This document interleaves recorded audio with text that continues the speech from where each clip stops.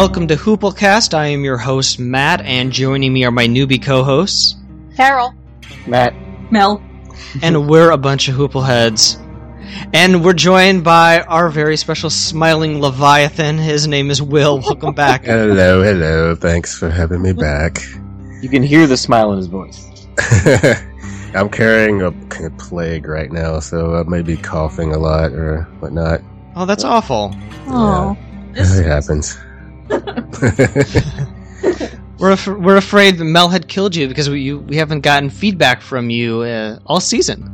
No, it's just one thing or another. I did some feedback once, I think, like really early on in the season. But it's weird, the episode that I got behind again on was the one where the theater troupe showed up. And I was kind of dreading them showing up because I remember that being my least favorite part of the entire series. Yeah, that's not surprising. That's a lot of people's least favorite part. Yeah. At least on your first watch. Like, I don't mind them.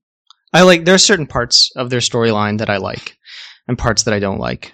I like them this episode, but we'll get into that. I thought Dan's fight with the captain happened, like, late in the season, like one of the last 2 or 3 episodes, but that was wrong. And I don't really remember much that's happened since then, so I'm wondering if I actually did finish watching Deadwood. Oh, okay. Maybe I didn't. I'm pretty sure I did, but who knows? That would be strange to stop watching halfway through the last season. Yeah. Just that theater troupe just killed him. I just couldn't continue after that. All right, well, we'll quickly move into our Reader's Theater today. Our reader is Stephanie. Not Stephanie Smith from Potential Cast, Redemption Cast. What's the Dawson's Creek one called? We Don't Want to Wait. Not that Stephanie. Stephanie Ed from Edcast, who we know from the Twin Peaks Festival. We played Cards Against Humanity with her. Actually, we played this Twin Peaks spin-off, Peaks Against Society. Oh, come on now. Hey, it's fun. I mean, where else would it be good for except at the Twin Peaks Fest? That's true. The following news items appeared in the Black Hills Daily Times, December the 26th, 1877, and March 1st, 1879. The second social hop under the auspices of the Masonic and Oddfellow Stock Association will be given in Mays Hall this evening. The floor has been carefully waxed and is now in the very best condition. The proprietors of the Palace Restaurant are exerting themselves to prepare the best supper ever set in the hills. Gandalf's superb orchestra will furnish the music. But little more need be said unless it be that every precaution will be taken to exclude improper characters and to render the event in every way the most delightful of the season. The management will endeavor to prevent the filling up of programs by a few acquainted persons to the exclusion of strangers, and to this end will declare invalid engagements made over 3 dancers in advance. The Metropolitan Company will present a grand comedy bill tonight. A Happy Pain will be presented for the first time in this city, and Salon Shingle and A Kiss in the Dark concludes the bill. A full house should be present just so. Mr. Anderson, the popular landlord of the Checkered Front Restaurant, set up one of the best Sunday dinners tomorrow ever available in the hills. Mr. Anderson is an old hand in the hotel business and knows how to tickle the palate of an epicure. The Masquerade Ball. The masquerade, given under the auspices of the Pleasant Hours Club last evening, was a decided success and the most recherché party of the season. The attendance was very large, both as spectators and participants. We were unable to get all the names of the maskers, but among them were Mr. E.H. Hurlbut as General Washington, one of the best. Mr. Worth as Topsy was inimitable, and created much amusement with her impish pranks. The old lady was admirably personated by Miss McNamara, who preserved her incognito until the time for unmasking. Mr. Bent in Harlequin suit was immense. Mrs. Adams was a Spanish lady of high degree. Mrs. Shotwell, a coquettish skating girl. Mrs. Liebman in a Valentine dress, which was very unique. Miss Hattie L. Warner was tastefully attired in a rosebud costume. Miss Laura Wagner made a lovely Scotch lassie. Night, worn by Mrs. Worth, was a beautiful costume. Morning, Miss Bolson, was also good. Mr. S.N. Wood, in Black Domino, Mrs. Both in an elegant costume of Pocahontas, C.H. Baston made a handsome Othello, Frank Loveland in gorgeous court dress. Mr. Lilienthal capitally represented John Chinaman, the sanguine prospector, Mr. Hawley, the Irishman, Mr. Flaherty, the rosy-cheeked Irish girl proved to be Miss Webster. Social butterflies. Got an Irishman. She has a great reading voice. Oh, yeah. Fantastic voice. Beautifully done. Also, did she say Gandalf? Yeah. Yes. The wizard Gandalf is the conductor of the orchestra in Deadwood, yes. Oh. They were ahead of their time since it hadn't been, Tolkien hadn't written it that yet. The plays that were performed in the Hills, I was able to find copies of Salon Shingle, also known as The People's Lawyer, and A Kiss in the Dark, which is a one-act farce. And I stayed up till 1 a.m. last night reading A Kiss in the Dark. Yeah. It was pretty terrible. Wonder how many of the townsfolk actually went to these plays. They don't seem like a cultured people in Deadwood. That's probably why they did junky stuff, that they could do a lot of crazy farce in that they would add, like, I'm sure, all kinds of really rude jokes and stuff like that. I was gonna say, it's probably just all fart jokes. Yeah, probably. This one wasn't. This was about a man who's married to a woman and he's very insecure, doesn't understand why she's with him because he's unattractive, and his more attractive friend comes to visit. He's been away, he's been abroad. He comes back bringing like news of the world and like souvenirs of his travels, and he gives them to his wife. And why is she with me and not with this guy? And so he asks his friend, hey, do me a favor. Let's put her to the test. You hit on her and I'll watch and I'll see what happens. Okay. So he's watching them like kind of like get romantic, and she kisses his friend in the dark. That's a kiss in the dark.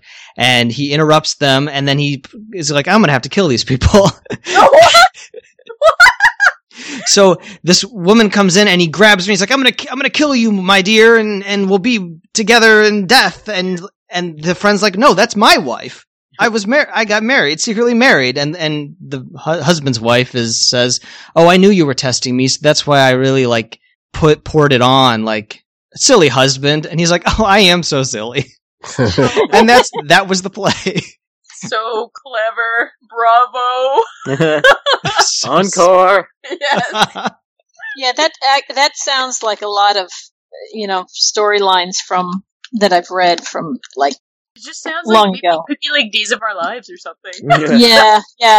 This is not an uncommon, like little bits and pieces of it I've run into in other plays, it's like a little bit from this one and a little bit from that one, and we put it all together and hey, we have a play. Imagine doing these things, like 8 performances a week.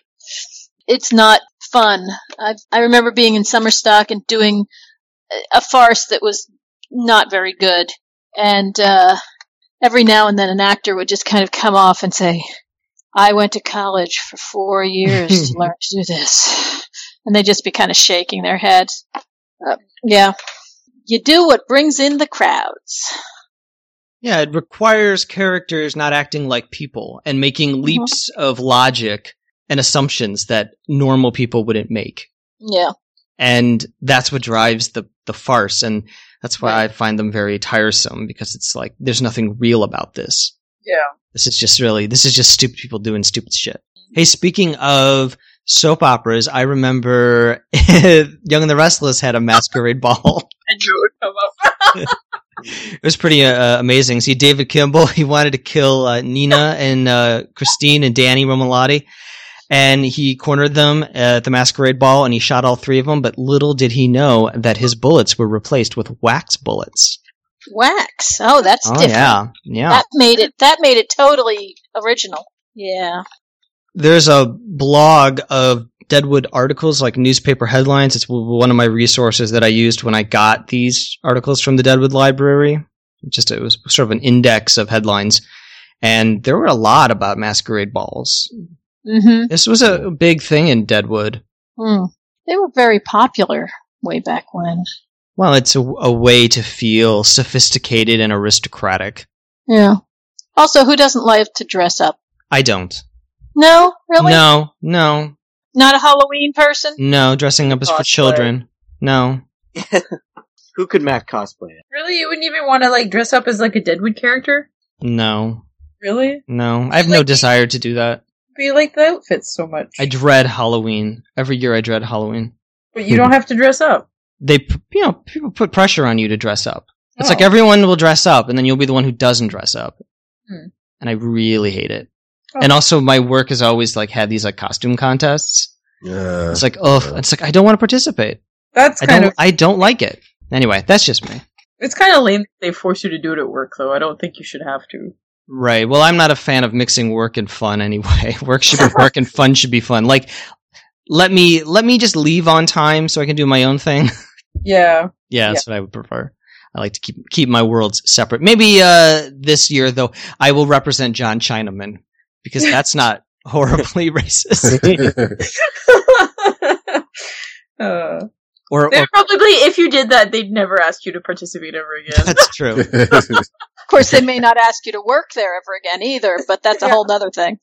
Or maybe I'll be like Mrs. Worth and I'll impersonate Topsy and create much amusement with my impish pranks. I'm assuming that Topsy is Topsy the elephant. Topsy, an elephant at Luna Park on Coney Island, who was killed in January 1903. When did this take place? I didn't get the date, and I can't seem to access the transcript. Well, this was 1879, and the elephant was put to death in 1903, so it was probably alive and in Coney Island at the time. It's possible. If you want to watch video of Topsy being electrocuted, you can go on YouTube. They have footage of it. Yeah, it is there. I've Did seen they it. electrocute it on purpose? Yeah, it killed someone. Yeah, it Oh. had killed like 3 people over a 3-month period. Oh my. And, but I mean, you have to, obviously if an animal's dangerous, you have to put it down, but it was probably dangerous because it was in captivity and being exploited, and that's why it turned against its handlers. Yeah. Probably. But they poisoned it and electrocuted it. Like they dosed it with poison, then they put a rope around its neck, and then they shocked it with electrodes. Oh my goodness. And it took 10 seconds, and the poor elephant fell over and died. And there's footage of it on YouTube. Oh my god. Yeah, Topsy the elephant slain by Thomas Edison. that's a myth. Oh, okay. I think they asked Edison to research what it would take to electrocute an animal, and so he did some tests, and then eventually his research was put into the final deed for Topsy, but he wasn't there. How many elephants did he kill testing, though? I don't know what he tested on. I don't know what he killed or why. Like I don't know, but there is an episode of Bob's Burgers where Topsy the elephant falls in love with Thomas Edison. That's random. It's pretty great. I will put the YouTube clip on our Facebook group. There was also a Topsy that I believe was a little black girl in Uncle Tom's Cabin. Okay. So the common saying, she grew like Topsy, or it grew like Topsy, comes from that character. And it could very well be that one too. Okay. Well, yeah, that's obviously possible. Yeah. We have Deadwood citizens putting on yellow face. Why not blackface as well? Oh yeah, I would think. But I'll take a look at when the elephant was. Not that it matters. No.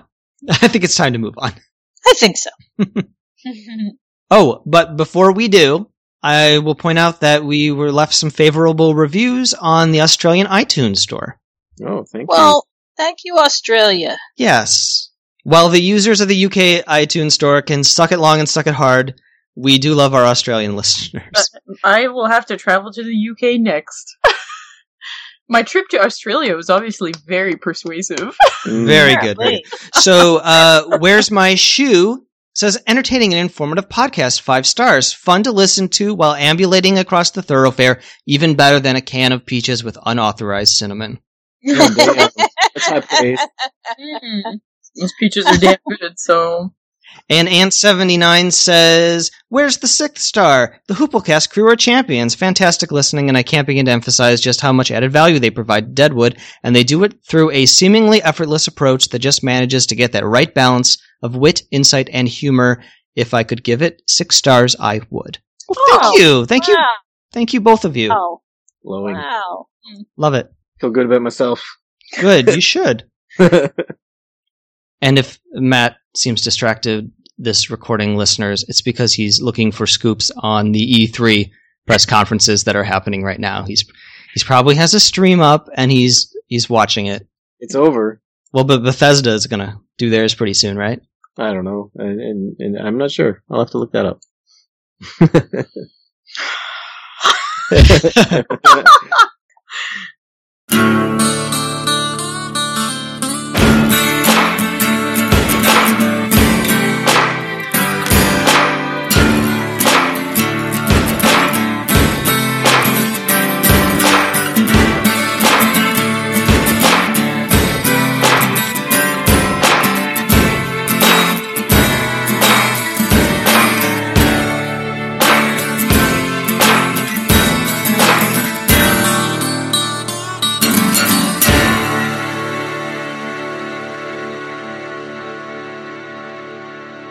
This is episode 32, Leviathan Smiles, written by Kem Nunn, directed by Ed Bianchi, original air date July 30th, 2006. Merrick and Blazanoff leave their offices on what seems like a dreary morning. They are delivering papers to all the businesses in Deadwood. Johnny is still teaching the Horde Gen to read. Do they get paid for this? It looks like they just left free papers. Well, usually, I would think of it like a paperboy type thing, where You they paid, like, have a at the end of the month or subscription. Yeah. Yeah. My question was, well, 2 questions. One, was that usual for them to do that, or was this like a special thing? Because I almost got the feeling like they were sneaking around, but at the same time, he had it pretty well decided, like he was counting how many go here and how many go there, and all of that. And my second question is, so do you think Richardson can actually read, or Looks was like he just looking at the pictures? Such as they were. Looked like he was reading to me. I don't know. Yeah, it did look like he was reading. Maybe he can read certain words. Yeah. Yeah.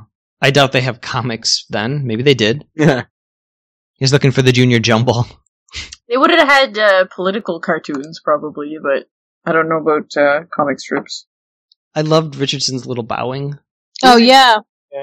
He's so deferential to his betters. Well, what's his name? The Eastern European guy bowed first, I think. They all bowed. It was very He cute. saw Richardson, and he bowed, so Richardson bowed back, so the newspaperman bowed, so Richardson bowed back. Blazanov. Blazanoff, thank you. Blazanoff. I wish he would still use that voice. Good morning. It's not typical to see the thoroughfare so empty, though. Back at the beginning of the season when we had the drunk Hoople who climbed up on the hustings and then fell over, like it was pretty dead at that point, but I like seeing the camp like this. I love this whole beginning because it's like overcast, it's windy, it's very ominous, it's gray and empty, and it's sort of like the calm before the storm kind of thing. Yeah. I really enjoyed the mood that they set. It looked peaceful. I like the morning, but I do not like getting up. But if somebody makes me get up, I enjoy the morning. I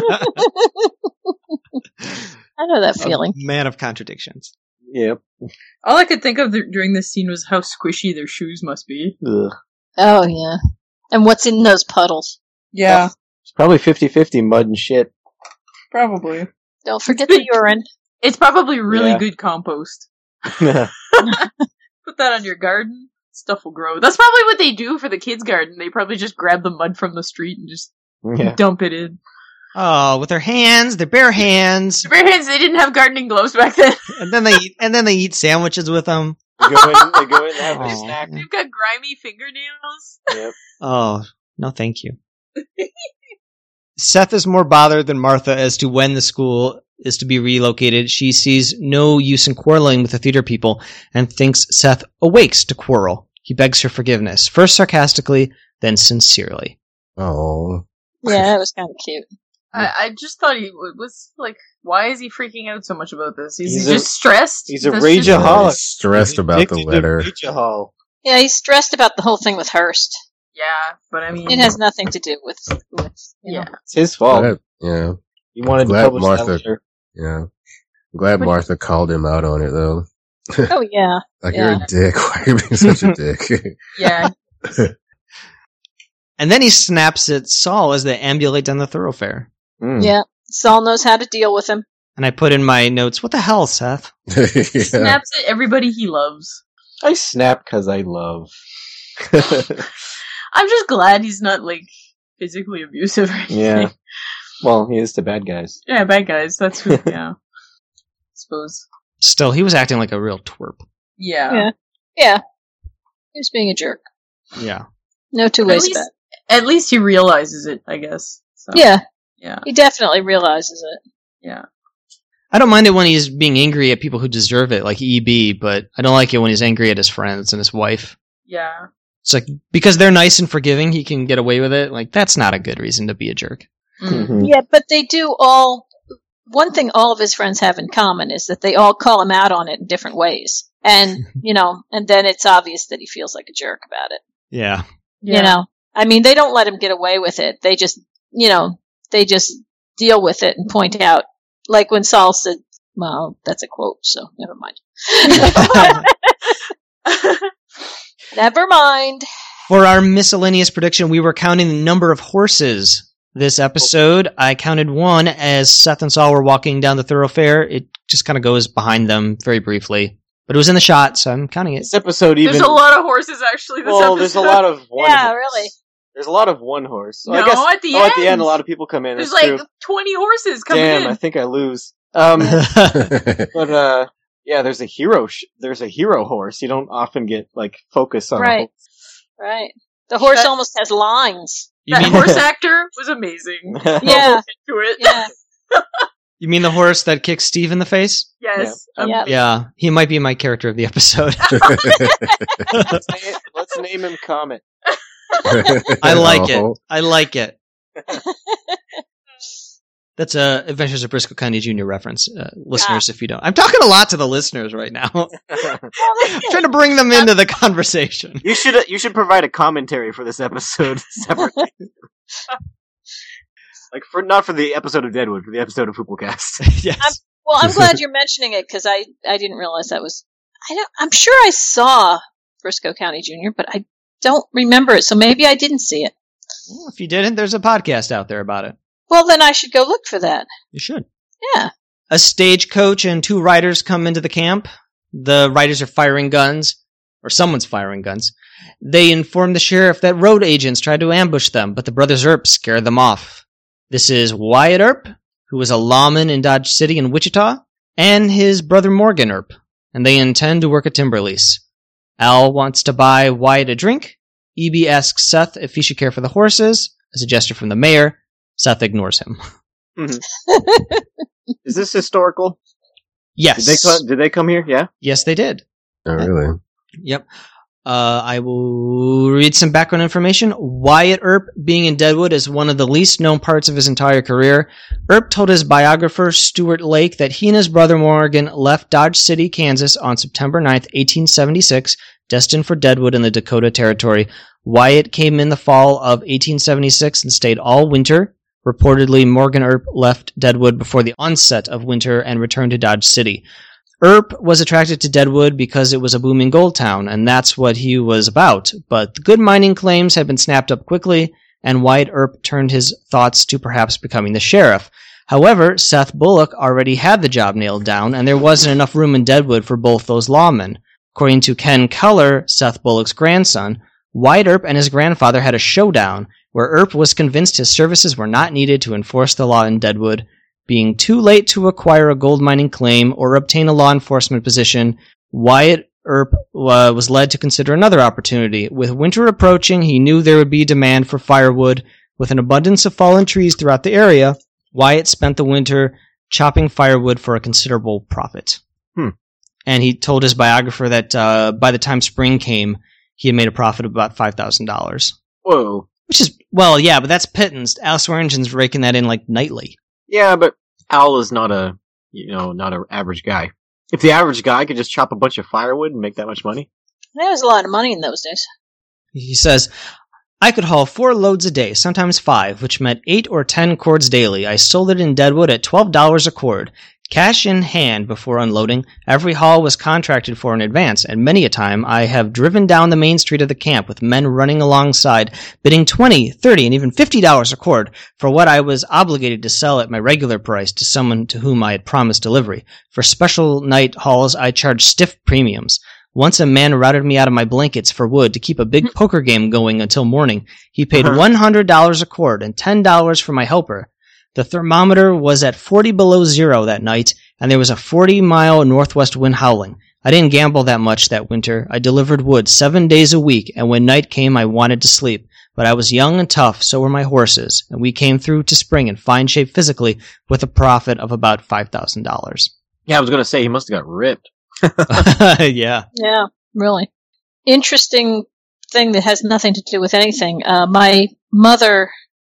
When my mother was a kid, I kept hearing about the ARPs that lived across the street, and I met them and stuff over the years. And it wasn't until years later that my mom mentioned, oh yeah, they're relatives of, Wyatt and Morgan and all. And I said, who? The ARPs. How do you spell their name? E-A-R-P. Oh, so she just mispronounced their name? Well, I mean, apparently that part of the family called themselves ARP as opposed to ERP. Oh, that's strange. I do remember reading about the Earps and the fact that people would make fun of his name, like say it as though they were burping or something. And he would get really, really annoyed. How can you not? Yeah, so it may be that the other part of the family decided to avoid all that and call themselves, ARP. But yeah, they lived cat-cornered from my. Yeah, but ARP sounds a lot like PARP. Yeah, it does. Parp. I don't know what that is. You can make fun. What? Harp? PARP. Oh, harp, as in H-A-R-P? No, as in harp. Where have you been? Where have you been this whole time? Hey, she's the one who's not paying attention, man. Get her! What? Where? What? PARP was how they were teasing the Cornishmen. Oh, right. I forgot about that. Sorry. Yeah, I totally forgot about that. Yeah, well, I guess when it comes right down to it, people are going to make fun of your name or your whatever. But, yeah, so. Carol's watching E3. Yeah, that's what I'm doing. Uh-huh. In that Gunslingers episode about Seth Bullock, they did mention Wyatt Earp coming to town. It's very brief. Wyatt says, I want to be the sheriff. And Seth's like, I'm already the sheriff. Well, all right then. Goodbye. It's not much of a showdown. And that's how they dramatize that. And, Morgan Earp, he was a lawman too. He was like a deputy or a police officer, a peace officer. He was not this, I don't know how to describe skeezy, juvenile kind of loser like he's portrayed in the show. He was just a younger than his brother, but from all accounts, he was a normal stand-up guy, so. Damn, their dramatic license. Yeah. The actors who play Wyatt and Morgan, the actor who plays Wyatt is Gail Harold, who's probably best known for 83 episodes of Queer as Folk. Yes, I love that show. Well, the first 4 seasons. I never saw the last season. Is this a pattern? Seems to be. I just give up on shows. We'll just lax follow through. So I've seen him in a bunch of stuff since then. I know he was the lead on this show on Fox called Vanish, like back when every network tried to do their own serial show, and they killed him off after like 8 episodes, even though he was the lead. One of the rumors going around was that he was just such a pain in the ass to work with that they just had to get rid of him. So, he was on Desperate Housewives first season. And the actor who plays Morgan is Austin Nichols. He goes on to play the titular John in the Deadwood follow-up by David Milch, John from Cincinnati. He's currently on The Walking Dead, which is a show that I am told people watch. Who does he play?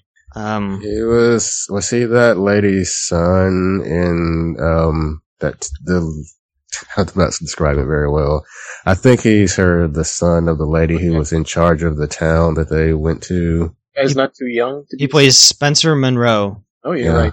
That's him. He's been on 20 episodes according to the IMDb, but I stopped watching that. I stopped watching like second season, something like that. Third season, I guess. Neither of these two people's from Twin Peaks, Matt. What gives? That person's coming. It's gonna be like one of those guys on the horses. Yeah. The whole parade of new characters who came in. Yeah, they're all from Twin Peaks. We're gonna meet them all. One by one. Once again, we are counting the number of horses in this episode. I counted 4 pulling the stagecoach, the 2 that the Earps are riding, and 2 in the background for a total of 8. Wow. Damn. Add that to the other one in the previous scene, and we're up to 9 already. Wow. I think I said like 2. Yeah, I think you did. Yeah, we said like 2, 3, 5, something like that. So whoever got the highest number wins. I can't remember what I don't think there's usually this many horses in an episode. Joni wakes Jane up. Joni is off to find fruit to make the kids snacks. She wants Jane to stay, but Jane insists on leaving.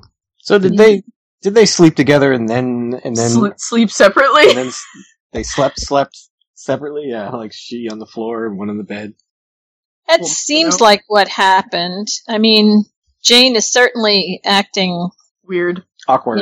Yeah, very awkward. Mm-hmm. And the guy who runs the place must have heard something because he's ready with his Bible verse. Yes, he is. That's our good friend Shaughnessy. Yeah. He berates them for unclean acts in his hotel room, citing Romans 1 verses 24 through 26. Therefore God gave them over in the sinful desires of their hearts to sexual impurity for the degrading of their bodies with one another. They exchanged the truth about God for a lie and worshipped and served created things rather than the Creator, who is forever praised. Amen. Because of this, God gave them over to shameful lusts. Even their women exchanged natural sexual relations for unnatural ones. In the same way, the men also abandoned natural relations with women and were inflamed with lust for one another. Men committed shameful acts with other men and received in themselves the due penalty for their error. God. Fuck you, Bible. Anyways, Matt says fuck you, Bible, while Carol is Skyping from a church. This is true. This is true. Around. To hear that. But yeah, now he's probably like, now I gotta burn this room. Yeah. Once again, let me talk to the listeners. Yeah. Carol's electricity went out of her house, so she had to go to her church, watch Deadwood, and Skype from her church. Because she is a real trooper. Admittedly, I was sitting out on the porch when I was watching Deadwood, if that makes it any better. But now I am sitting in the middle of the sanctuary, actually behind the pulpit right now. That's pretty amazing. You know, because that's where the best Wi-Fi is. Nice. So this is Jane's usual MO, resisting affection and domesticity. Yeah. Yep. I hate to see it, but I'm not surprised. Yeah. Well, also, do you think any of it has to do with, sexual, like, shame or anything like that? She has all the shames. Yeah. Do you think it's anything to do with, being involved with another woman, that whole thing? Well, she had to get drunk before she was finally ready to act on her desires. Yeah. And now she's sober and she's probably confused Mm-hmm. and afraid. Well, when people tell you what you did there is wrong, of course you're going to feel ashamed. Like you don't want people to judge you, right? I don't know. Somebody like Shaughnessy yells at you, you might think that you're doing something right. Yeah, I suppose. But I mean, him, just proclaiming that and basically telling everybody in the thoroughfare that, I'm sure lots of people agree with him. Yeah, exactly. And I know Jane says she doesn't give a fuck, but, you still gotta fuck a little bit when everybody's saying what you did there wrong. Yeah, plus Jane likes to seem very tough and like she doesn't care what people think and all of that, but she protests this a little much. Yeah. I can't speak today. Well, you got God over your shoulder right now, listening to everything you say. You're in his house. Steve rescinds his job offer to General Fields and says that if Fields did stay, he'd probably want his name on the sign, and that's never going to happen. But if that did happen, they know the truth themselves, that they will never be equals. And this is actually one of the rare instances that I agree with Steve, because I don't think they're ever going to be equals, because General Fields is far superior to Steve. Almost all of humanity is. Yes. I just wrote down that they could have spent the entire episode on this, and I would have been happy. I don't know. A little bit of Steve goes a long way. It's really like he's really feels like overly self-conscious about his hatred. Mm-hmm. You know? I think he's just so incredibly insecure. He knows that he is the bottom of the barrel of humanity, and he just wants so badly to feel better than somebody. You know, that he just, and the more he looks at other people, he knows he needs the general. He said himself that he doesn't know, apparently, how to keep records. Right. So he may even be illiterate. He knows he needs him. Yeah, he might very well be. Or if not illiterate, he might just have absolutely no clue about, you know, where to start on any kind of record. Managing accounts and keeping track of money and all that stuff, yeah. Yeah, Because he refers to Hostetler's voodoo ciphering methods. Like, he just... Like, it baffles him that Hostetler might have known how to read numbers, or, like, you know, read it all. Like... Yes. Yeah. But if he puts it in terms of voodoo, then it makes it okay that someone who is not white knows how to do something, because it's not because they're educated and know something he doesn't. It's because they're magical. Yes. And I also think he's lonely. I think he's isolated so many people with his rhetoric that he's lonely, and he's kind of used to the general, and so he's like, well, maybe you can be my friend and coworker, and that's why he conspires with the horse to hide its saddle. Then Fields won't be able to leave. It's his own unique way of asking him to stay and be friends. But then he and partners. treats him like shit. Yeah, like, he's just not capable of. It's ridiculous. He really isn't. He really turned into like a cartoon character in this scene, though, where he was talking to the horse. I was like, he's going, like, the actor is like going over the top as like he's Steve times 10. It was hilarious, though. I was actually worried that he was going to work himself around to shooting the horse. Oh, God. I really was. That happened too. Like, I thought he was going to do something bad to the horse. Yeah. Arm the horse. He was going to take the horseshoes off, which would have been bad for the horse in the long run. Yeah, then he was going to say, see, you can't ride with the horseshoe off the horse. Yeah, but I mean, that was his plan. Yeah. Your horse threw a shoe. You can't go. Yeah. But then when the horse objected, I thought, is he going to turn on the horse, says, you're in it with him, and end up shooting him in the head? Because the guy was totally off rails. I've got two notes that I forgot to bring up. One, I liked how Johnny was teaching that lady to read. And two, there was a guy, I did a double take because it looked like there was a guy crossing the thoroughfare with a pizza pocket on his plate. What? Pizza pocket? But it was just a roll. Oh. Like just a plain dinner roll? Yeah. That's random. That's funny.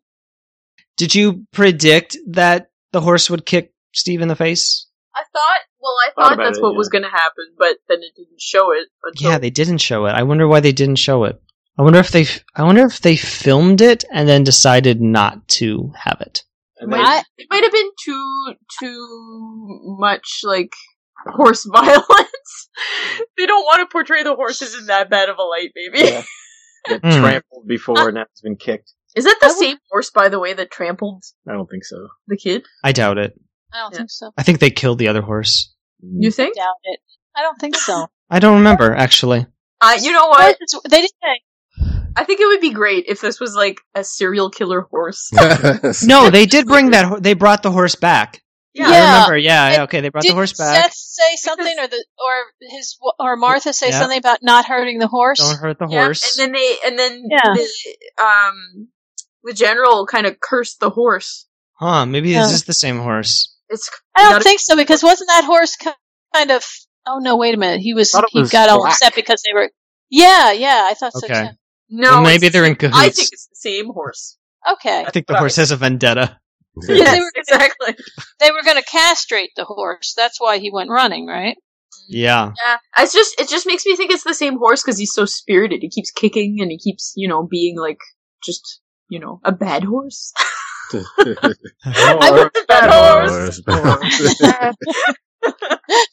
Oh boy. Speaking of horses, we were counting how many this episode. There is Steve's scene partner in the livery, Comet, and one in the background behind Fields as he leaves, so we're up to 11. This horse is the best actor in the whole show. Steve's just talking, he's falling asleep. You bore me, Steve. Shut up. So good. General Fields returns Aunt Lou's money. He can't wait on Odell any longer, but he reassures Aunt Lou that her son is smart and capable. She fixes him a meal for the road. Did we see Odell leave in the last episode? No, he hasn't left yet. Oh, okay. He No. just wasn't in this episode. Right. And Fields is saying, I can't wait for him. I have to go now. But at the end, she indicated that he had already left. Yeah, and he left behind that brooch. Or whatever. Or brooch. Yeah, explain that. Well, I don't know. I guess that's true. Yeah. Maybe he's leaving this afternoon. I don't know. I don't know the timeline. That is strange. It seems like he left. Yeah, but you're right. Why would he say, I can't wait anymore if he's already gone? Or maybe he left during the day. I wonder if it's a deleted scene, because the screen cap that I was going to use, the set photo, actually, I was going to use for my website, is of Aunt Lou and Odell, and they were not together in this episode. So maybe they filmed it, and the set photographer took a photo of it, and they didn't end up using it. Yeah, that's using possible. the scene. I don't know. Or could it be from a different episode and they just Labeled it wrong? labeled it wrong? Yeah. Maybe.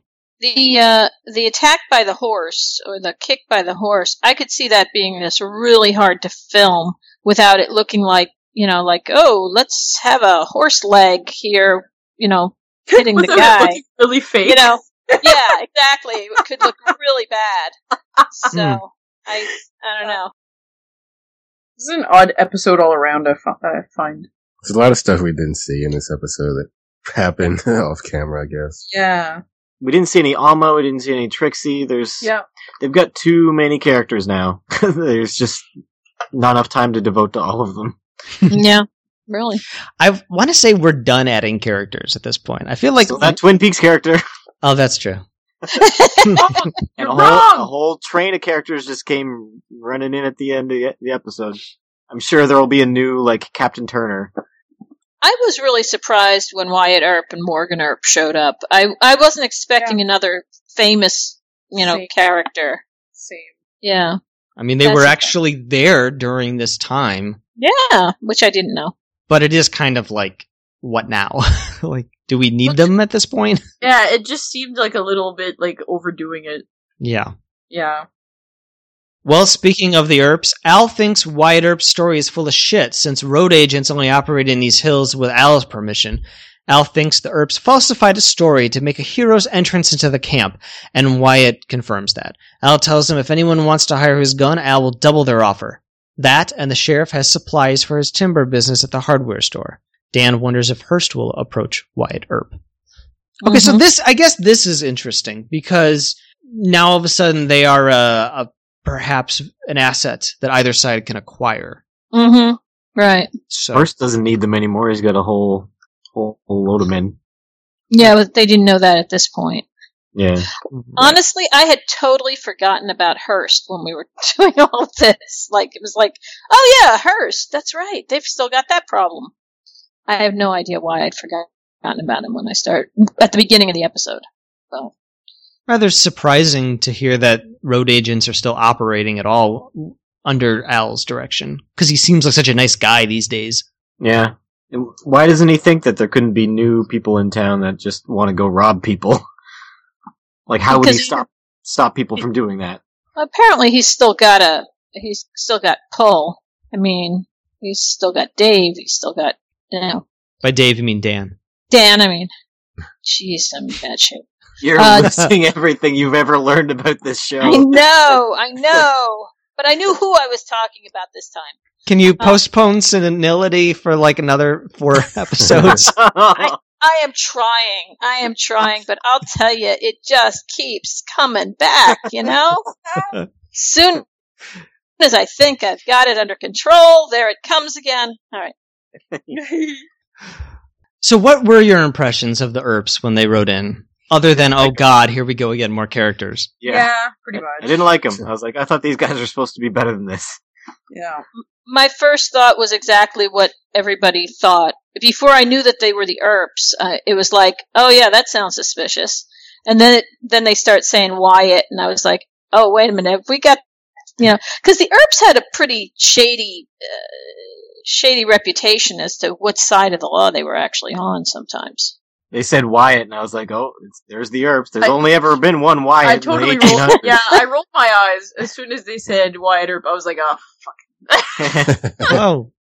Yeah, as soon as they said Wyatt, I agree. It was like, oh, okay, so we've got the Earps here? Okay. Mm-hmm. All right. But it does, by bringing that in, since they were there, it does give you this feeling like this is a crossroads. This is a happening place.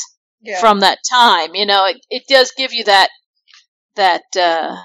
and obviously it was. I mean, you had a lot of famous people wandering through there, trying to make their stake and make their money. And just like Langrish, they showed up in the late fall of 1876 when this show started. The Earps were there right after Bill Hickok was killed. But the Deadwood, the show, has delayed their appearance till season 3 because they didn't want. I think because they didn't want to overstuff the show at the beginning when you were trying to still figure it out. Yeah, and how many famous people can you have in one town in one show at the very, very beginning? I mean, it's a lot. Yep. But this was the town was like a lightning rod for every notable person. And that's what. A lot of these towns were, that's why there are ghost towns and stuff out there, because, it'd be like, these towns some strike would happen, everybody would go running to this town for, to see what they could get out of it, and then it would play out, and that would be the end of it, and everybody'd leave. Fields has some nice things to say about Aunt Lou, good cooking, big-hearted, and she understands how the wicked live, drunk before noon, like our friend Steve here, who is slumped over on the ground, bleeding from the head? What? And then he slumps over. Did you guys think, oh my god, he's dead? That shocked me. Yeah, I thought he was done for, pretty much. He's probably done for. Yeah. I was like, the general's gonna get blamed for his death. Yeah, I was worried about that too. Yeah, that's what I thought. Yeah. This is weird, but again, it was like, family connection. All I can think of was, oh yeah, that's how my great-grandfather died. Oh, really? Kicked by a horse? Yeah, he was a blacksmith, or my great-great-grandfather. He was, this is all my Oklahoma relatives. The Arps and everybody else, Oklahoma relatives. But, apparently he was a blacksmith and he got kicked in the chest by a horse. Jeez. And died. Fucking horses. Yep. I almost got kicked by a horse one time. I jumped back and it barely missed kicking me in the chest by just a few inches. Wow. Wow. That must have been scary. Yeah. Yeah. Never been on a horse since. A Nero horse. The worst that's ever happened to me is I was watching a horse run around a small corral, and every time he pivoted on the spot and turned direction, he would do it right in front of me, and every time he did it, he farted. Oh, God. And you survived? I survived somehow. He farted. Oh. Yeah, 3 times. He's running around in a circle. He'd get to where I am, then he'd do a pivot, go back the other way, but he'd also go. Ooh. Did he spray you with anything? Oh, thankfully. Anything solid or liquid? Gross. Oh man. Still counting horses. There were 2 during the background during Fields' soliloquy. Is that the same horses though? They went behind him.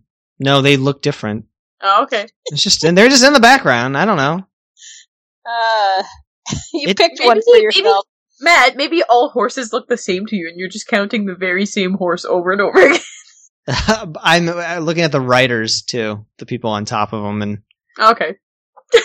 so we're up to 13. That's a lot of horses. It's a lot of horses. Downstairs in the gem, Morgan is chatting with Jen. That's the whore who he was teaching to read. Wyatt drags Morgan away, hands him some money, sends him to buy supplies at the hardware store. The second phase of Wyatt's plan lies at the Bella Union. Yeah. I don't know what that's about. What is this guy's plan?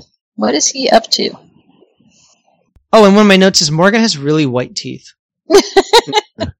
You wouldn't think they would have such good teeth back then. And did you see how closely Johnny was watching Morgan with Jen? It's because he likes her. Yeah. Yeah. Jen is his Trixie. Ooh. Hopefully he never steps on her neck. Hearst questions Merrick about the letter. Was it designed to embarrass or reproach him? Merrick attempts to be majestically neutral, but Hearst implies cowardice and threatens him. Merrick handled himself well. Yeah. I thought so too. Yeah, he did. He didn't Yeah. crumple into a sobbing heap. Oh, go easy on me. Yep. I'm sorry. They made me do it. But, couldn't have Hearst, if he wanted to retort, couldn't he have simply just written a reply letter? Should start a rival newspaper. Yeah. His family gets in that business anyways. Yeah. Yeah. Well, what kind Maybe of that's why they rebuttal get would the he business, send? though. Because, well, I mean, they were notorious for using their newspapers to do things like start wars, so they would sell more newspapers. You So- could write an article saying, what was his name? Pasco the Cornishman was killed because of politics in the camp, because the people who control the Deadwood are nefarious and out of control, and that's why they could have blamed the guy's death somehow on Al and Seth and everyone else. Yeah, but Yeah. would he have looked like he was being cold-hearted to You have, be, if he took a really soft approach, I think he could have gotten away with it. and he's a soft kind of a guy. Well, no. I just don't think he necessarily would even know how Yeah. to do Somebody that else kind could of have, thing. though. Yeah, somebody else could have done it for him, but they would have had to convince him that it was the way to go. Because I get the feeling if it doesn't involve a direct approach, he's not going to think it's valuable or worthwhile. But someone asked what kind of letter could he write in the paper, and I'm saying Yeah. that's the kind of letter he could Oh, yeah. just I turn think it I would- turn it around, yeah. Yeah, I was the one. But Yeah. don't pick on Merrick. He's big, but he's like a gentle giant. Well, it's one of the dangers of being a newspaper person. Yeah. Wyatt is throwing the bones at the Bella Union. He tells Cy that he and Morgan are in Deadwood to work a timber lease, which Cy thinks makes his earlier escapades regarding the road agents even more remarkable. Wyatt implies that he is familiar with guns. Yes. So even Cy knows that Wyatt is lying about the road agents. They Well- probably have heard lots of hooples. They come in boasting about saving stagecoaches from road agents. It's probably happened many times. And they're just, Al and Cy are just used to it. Yeah, I think they're just very savvy guys in general. They know what's what. Mhm. They know a scam when they see it. Yeah. Well, they have experience. Yep. They've been in camp a while. They know how things roll. Yep. And did Wyatt say, it was my brother's idea? No, he said it's his idea, didn't he? Yeah, that's what he did say. Yeah. He took responsibility for it Okay, himself. I was going to That say, it wasn't because his brother's idea. it's hard for me to believe that Wyatt would allow himself to be talked into something that his brother suggested. No, he said it was his idea, not Wyatt's idea. And No, not Morgan's idea. Okay. Not Morgan's idea. Okay. Yeah, that tracks. I'm pretty sure. So do you think that they're in town just to work the timber lease, or is it something else? No, he's got a couple different things going on. Okay. Chesterton claims he is ready to cross the road to the theater. He coughs and rolls on his side, telling Jack that he is the producer, that Jack is the producer, and he'll manage. Don't care about these Yeah. people. Yeah, Yeah, I I kind know. of zoned out whenever they were on the screen. I like their later scene though. I did like their later scene, yeah. Yeah. Just because the actors are good, but I didn't really want to see it. Like, we didn't need it. The actors were excellent. Well, I mean, I truly do believe that it was only there to give so that, you know, the writer, producer, who wrote it could see these two actors do that scene. But they were really good. Well, I think this is all about Jack's character. It's not about Chesterton. Jack is afraid of death. It seems he's afraid of Chesterton dying because he's always making excuses. Like before, he couldn't move Chesterton because it was too drafty. Now it's the thoroughfare full of ruts, sinkholes, and quick slimes. He's coming up with these excuses not to move the guy. Yeah. Because he doesn't want to see his friend die. He's like afraid of death. And Bellegarde, Gingerbum, is like is kind of the opposite. Oh, sort of like is this guy dead yet? Yeah, well, I'm here to put on a play. He's got other problems. He seems really useless, Bellegarde. Like, I don't know. It's kind of a dandy. Yeah. But he's just like, I don't know, he just doesn't seem to know much. Doesn't seem to have much common sense. I don't know. He probably, plays characters that, are easy on the eyes and, What a stud. pretty. Mm-hmm. He's pretty, and that's probably why they keep him around, because he can do those characters, and Well, he's very foppish. yeah. Yeah. He's not exactly the one you want around to actually help you with anything, but yeah. So Jack goes out into the hallway, and this is when he spots George Hurst and gives Hurst advice on back pains. Cold water dousing will only contract the muscles that spasm, make things worse. He has a remedy for Hurst, taught to him by a former Otobashi of the Turkish artillery, come himself to be afflicted through chronic lifting of cast iron cannonballs. Yeah, sure. Sounds like bullshit. Yep. Yeah, I was wondering whether he was, doing basically a psychological thing with the guy, or whether he actually had some moves that would help. Still not sure. So naturally, I look up Otobashi because I want to know what that term meant. Mm-hmm. It means head of chamber, the page of highest rank, a corporal of the Janissaries, which was an elite infantry unit formed by the Ottoman sultans in 1383. They began as slaves made up of kidnapped young Christian boys and became famed for internal cohesion cemented by strict discipline and order. Kind of like the Unsullied from Game of Thrones. Just the Sultan's troops and bodyguards. And a great many Janissaries were killed by famed assassin Ezio Auditore de Firenze. That's according to the Assassin's Creed wiki. Right, so Jack was taught these exercises by a former Otobashi, and this was a military force back in 1383. Yeah, this is bullshit. Hurst doesn't know that stuff. Was it just, this was the Ottoman Empire, right? Yeah. Because the Ottoman Empire continued through till the 20th century, didn't it? Active until 1826.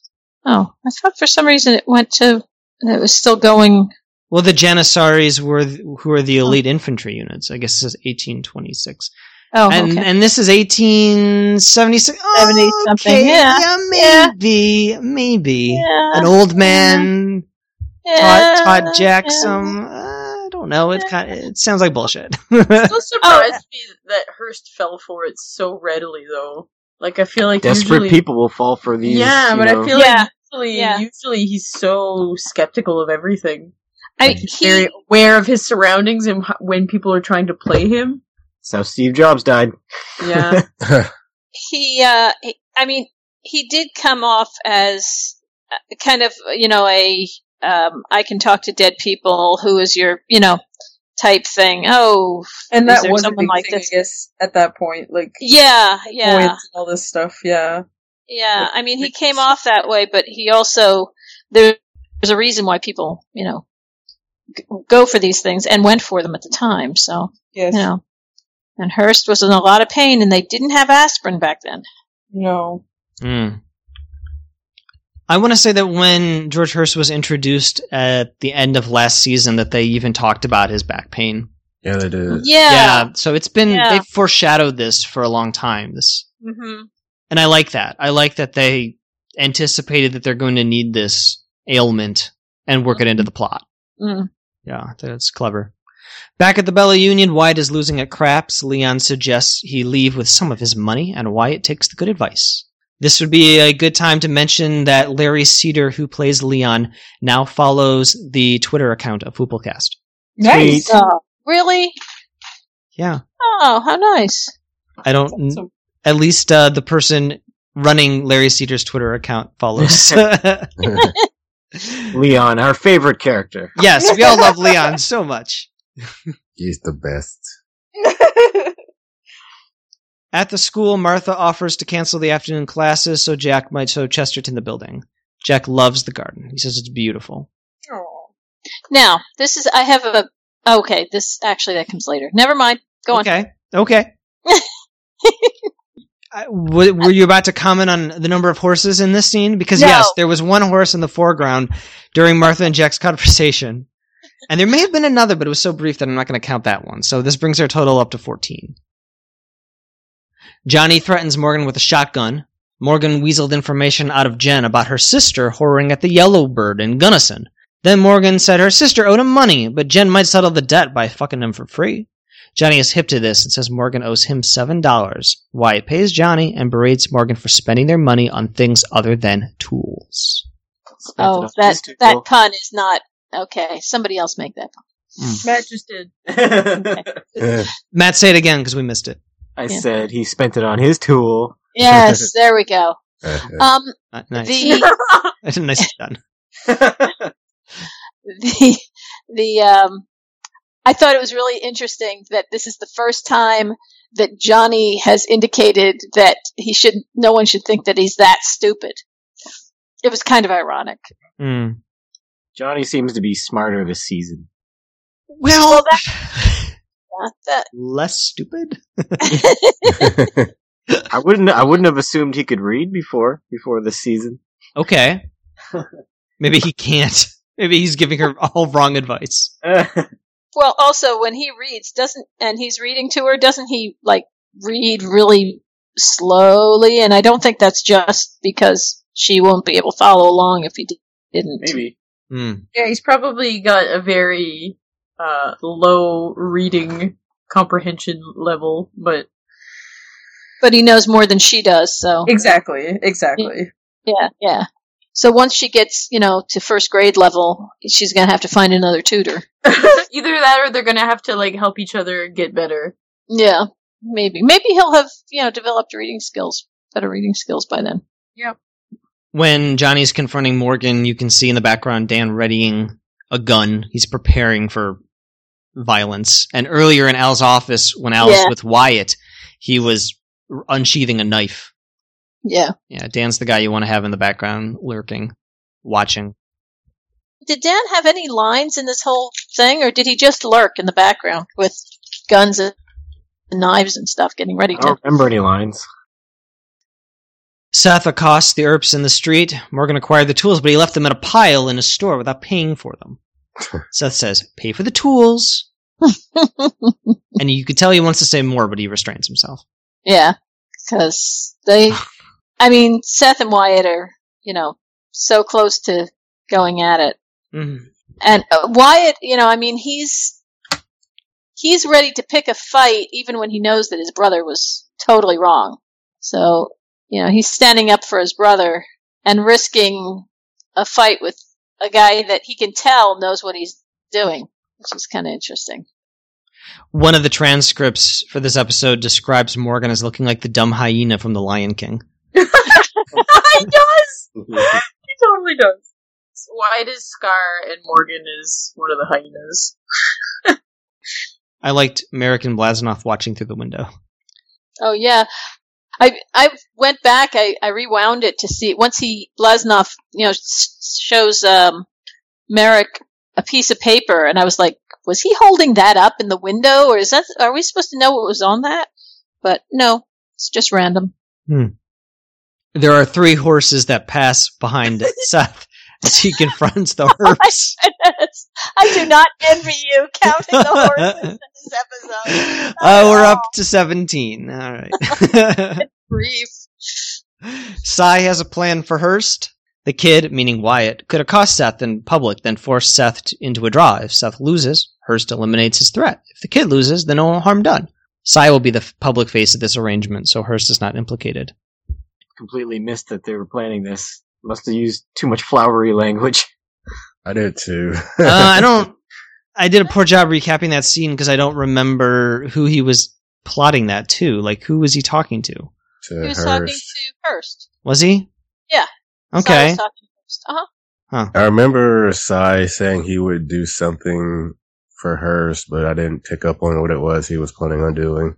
Yeah, he was planning on setting up the 2 of them. He was saying that it wouldn't be hard to do because the sheriff's got such a quick trigger and short fuse, but I think he used quick trigger. I don't know what he used. I don't remember the expression he used. And the other one with the look on, with the attitude, the kid, he doesn't seem all that young to me, but the kid is going around with, it shouldn't be hard to get the 2 of them to draw at on each other. That's not a bad plan. No, it's not. Bellegarde gets Chesterton ready for transport by swaddling him in blankets. Bellegarde also seems to be very uncomfortable around the dying. Yeah. And in my notes I wrote that he seems to be the opposite of Jack. Jack wants to deny the truth of Chesterton's imminent demise, but Bellegarde seems to obsess over it. Yeah, I think Bellegarde just wants it over. Well, the guy is obviously suffering, so... I don't know. Is it that, or is it that Bellegarde is kind of selfish? Well, I mean, so is Jack, though, because Jack doesn't want him to go because he's like, what am I going to do without you? It's the same... It's selfish, just in different ways, right? Yeah. I agree. Yeah, I agree. Oh, I'm counting the scenes here until Chesterton dies. That is also selfish in his own way. Yes. Is he dead yet? Is he dead yet? No, not until I scroll down scene 28. Doc Cochran sees to Steve, who is in a bad fucking way. Fields pays him and asks to lead his horse past, but the doc guilts him into staying. I don't think it took much to guilt him into staying. Doc seems better. Yeah, Doc does seem better. Yeah. I forgot about that. This has happened the past few times we've seen him. He seems sick one episode, then fine the next, then sick, then fine. I think that's kind of the way tuberculosis used to work. You know, you'd get like a flare up, and then if you were lucky, it kind of went down, and if you didn't, you died. And I think so. I'm not that sure of that. You're not a health person. I'm not a health person. I keep telling people that. I'm just not a health person. Well, Fields agrees to look after the livery until a representative from the bank arrives. And Doc will send Jane to look after Steve. Oh, she'll love that. Yeah. Maybe he should stop volunteering her for positions and things. But it gives her purpose when she's, doing stuff like that. She's complaining just as much as she complains all the rest of the time, but she doesn't drink as much. And did you notice how tattered the general's jacket is? Yeah. It is falling apart. Yes, it is. Yes, it is. How about you send Gustav the tailor over there, too? Did we ever talk about the patch on the general's hat? No, I don't think we did. It's kind of an interesting looking patch, I thought. I'm trying to remember what it looks like. I think it's got like 2 swords or something. Maybe? Yeah. Okay, that's what I thought. It had. Yeah, I just don't know what it's from, but it looks interesting. It's a military. It's a military patch. Yeah, but what does it mean? What does it represent? Yeah. Let me see if I can find out. Claudia and the Countess are moving a chair they got from the bathhouse through the thoroughfare. The chair is actually hotel property. Was this the chair they were sitting in later or something? Like, who the fuck knows? Like, what's the point of this scene? Yeah, I don't know. And I didn't know how they were going to fit him on that chair because it seemed awfully small. He's not a little guy. Like, he's a big guy. Maybe they strapped him on. Yeah, I don't know. I can tell you that there were 2 horses in this scene, a gray horse and a black horse. That brings our total up to 19. Oh, There were a white horse and a pale horse and a... Sorry. Seth is still annoyed that Morgan left those tools in the middle of his store like an interrupted shit.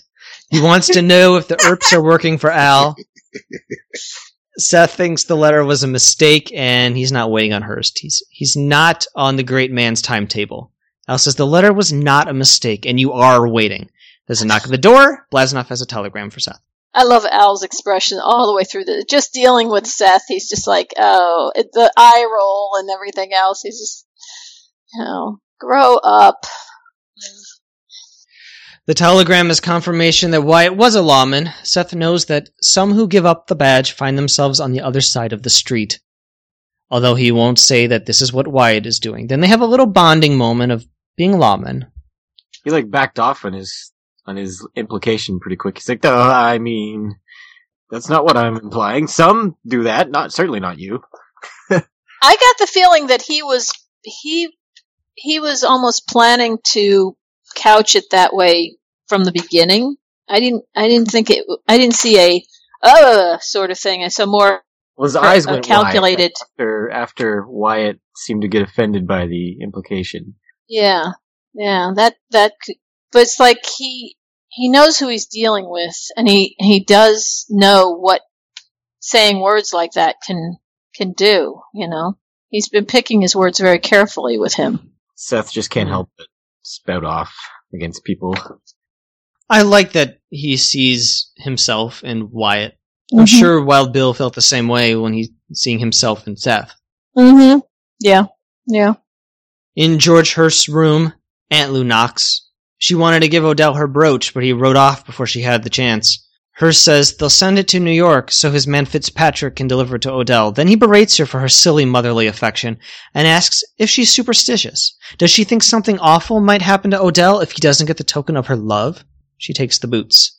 I hate this guy. I hate how he pretends to care and pretends to be her friend until she asks something of him.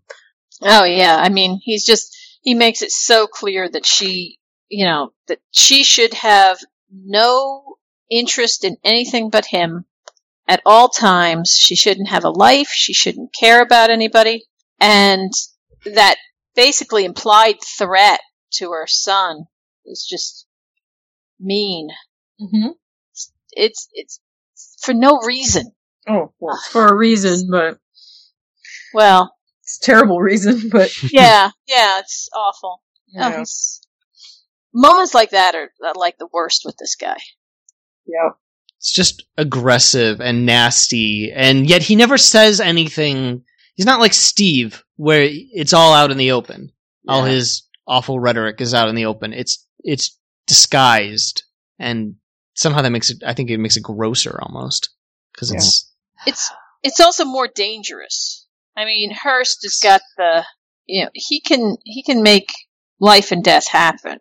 Steve is just a blowhard. Mm-hmm. Yeah, Hearst has power. And you're right about the continuity here. It doesn't really make a lot of sense that the general was saying that he can't wait for Odell, but somehow Odell left already. Maybe he didn't realize it. Yeah, but Aunt Lou didn't contradict the general. Maybe Odell left between the time he handed her back the money and she went to see Hearst. Yeah, but then the general could have gone with Odell. And he didn't. He's still there. But Odell was going back to New York and the general going to San Francisco. The whole idea was that the general would take him to San Francisco. Oh, okay. Is Will still alive? Is he on mute? Will, are you on mute? No, I'm still here. Oh, okay. Did you fall asleep? No, I'm listening. Oh. I can understand him falling asleep. Yes, I can too. Will is like that horse falling asleep at Steve. Do you like the characters of Aunt Lou and Odell, Will? I kind of vaguely remembered Aunt Lou, I guess. I didn't remember Odell showing up. I do kind of agree with you guys for saying that she kind of got a little bit overly dramatic in the last episode, or maybe it was 2 episodes ago. But yeah, overall, I like her. I don't know. I still don't think she was being overly dramatic. I think the kid is really, in danger, and plus he's being a jerk. So, yeah. He's being cocky and naive. Nobody can hurt you like your kid can hurt you. And you would know. No comment. Well, since you're a mom, though, you know that. Yeah, I mean, you know the feeling of being a mother. Yeah, and obviously more than any of us. It happens. The kids don't even realize it, especially at certain ages. They'll say these things, especially like when they're teenagers and stuff. They'll say these things, and it just like cuts you right to your heart. And you know that they have no idea of the implication, but it really does just like tear you apart. And then, later on they grow out of it and it's like, oh, I have no idea why I said that. I was just being a jerk. Well, but at the time, and especially if you see them in a situation where they're in danger or something like that. And that's tough. Yeah. It is now night. At the Bella Union, Morgan thinks the sheriff might not be so bad, and mayhap they could be deputies. They spot Cy, and Morgan asks if Cy is the one who fits into Wyatt's plan. And just what is Wyatt's plan? Yeah. Yeah, they keep mentioning his plan. Hey, by the way, something I forgot to mention. Legrish, has he always sounded that Irish? It just seems like he's sounding more and more Irish. Sounded Scottish to me. Really? I think he might be Scottish, actually. He's sounding Irish to me. The actor, Brian Cox, wouldn't that be Scottish? Cox? I don't know. We have this thing called the internet that can tell us. Thank you. You? He is an Emmy Award-winning Scottish actor. Yeah! Yeah! Suck it! I know accents! Suck it! Booyah! Yeah. Except I don't think he's trying to be Scottish here. I think he's trying to be British. His father was of Irish ancestry, and his mother was of Irish and Scottish descent. But he's from Dundee, Scotland. I'm just telling you. Okay. Mama was from Ireland. Oh, he was in 2 episodes of Penny Dreadful. Okay, cool. I'm behind on that show. I have to catch up. So the question is, was Legrish from... where was Legrish from? Well, let me look it up. He was born in New York. Oh, really? Yeah. From what heritage? Because back then... doesn't say. Okay. Not that it really matters. It's just, for some reason, when he was talking to Hearst, and then later on too, it just seemed like he was, the accent was, like there was something coming out from underneath the theatrical accent. Says that his accent and name hint at Irish origins. On the show, at least. I want to say that he was Irish, though. Yeah, it sounds right. Ha ha. It just seemed like he was sounding more Irish than I remembered on earlier episodes. I hadn't really noticed it particularly. It just seemed like he had a very stilted sort of thing that would be common among actors. Jane tries to feed Steve with some kind of paste or mashed substance. After Jane leaves, Fields throws the food into Steve's face and laughs. Cocksucker! Cocksucker! Looked like farina. Looked like what? Farina. I don't know what that is. This is kind of time. Know what farina is? I don't know. Oh. What is that? It's a white cereal. Do you know Mapo? I don't know if they do Mapo anymore. No. Maple is maple flavored farina. So, what are these things you are talking about? What are these things of which you speak?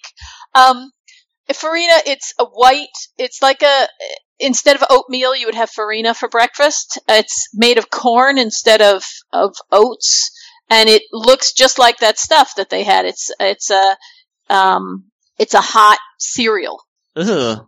It's kind of timely, though, because one of my friends just sent me a Tumblr called Someone Ate That, and it's just pictures of disgusting foods. I can post it if you want. I always liked farina, but it's gross to have to clean the pots and stuff, because, it's this white pasty stuff once it gets They're oldish. actually feeding him paste from the children's crafts from the school.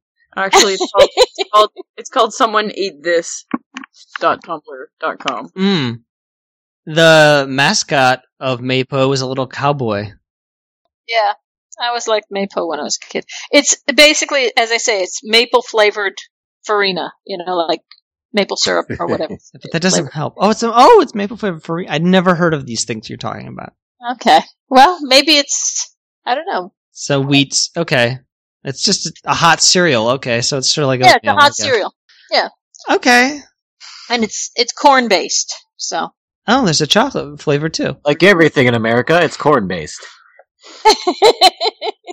Yeah, well, we love our corn. Yeah. We do. I'm trying to think if there's another name for farina. I'm not coming up with it. Jacqueline Greach gives Hearst a massage as the Countess watches. Jack's instruction: breathe as if your life depended on it. Breathe, but slowly. He's using like Reiki healing on him or something. I was cringing so hard during this scene. I was like, just make it stop, make it end. It was pretty great though, because the lady just kept nodding, almost like why he was was she waiting. there? Yeah, why was she there? Like he was- was almost like looking for her approval during this whole thing. I was like, what's going on? She's like, yep, that's some good bullshit right there. I thought it was more like the minister, how like a minister doing like laying on of hands, and she's there just nodding like amen, amen kind of thing. She's just there for support. Mm. Well, some of Hearst's pain may have gone away, but he's not willing to lie still for long because he's waiting for something. Yes. His bricks. Uh-huh. Also, we got a little Gerald McCraney ass crack here. Really, I missed that. Yeah, a little rear Oh, yeah. shot. I saw the bum. It's just side bum though. Side bum. Mm-hmm. I was cringing Oh, so yeah. hard I missed it. Yeah. Oh, not to go back any, but I'm sorry, it's not corn based. It's wheat based. Farina. Yeah, farina. The word for flour in French is farin. Oh, cream of wheat. Oh, yeah. Cream of wheat. Now that I've heard of. Yeah, it's the same stuff. Okay, Cream so of this wheat. is just a brand then. No. No. It's It's called. Never mind. no, I don't think so. I think cream of wheat might be the brand. I'm not sure. The word farina comes from the Latin farina, meaning meal or flour. Yeah. So I think cream of wheat is the brand name. Or Multimeal. Okay. Sorry about that. Back to our regular Yeah. programming. Are you fishing for a sponsor? What's going on here? It's the new official sponsor of Hooplecast, Farina. Yeah, official hot cereal of Hooplecast. all the gruel you can eat. All the gruel you can throw in someone's face. That's right. Man. All right. Joni is concerned Martha doesn't like the new schoolhouse, but Mose thinks Martha hasn't moved the children because the theater people haven't moved into the Chez Amis yet. She doesn't want to disrupt the children's educational activities. That's exactly what Martha has been saying to Joni and Seth. Okay, now, one thing I'm confused about. Mm-hmm. So the school is currently at Chez Amis. Yes.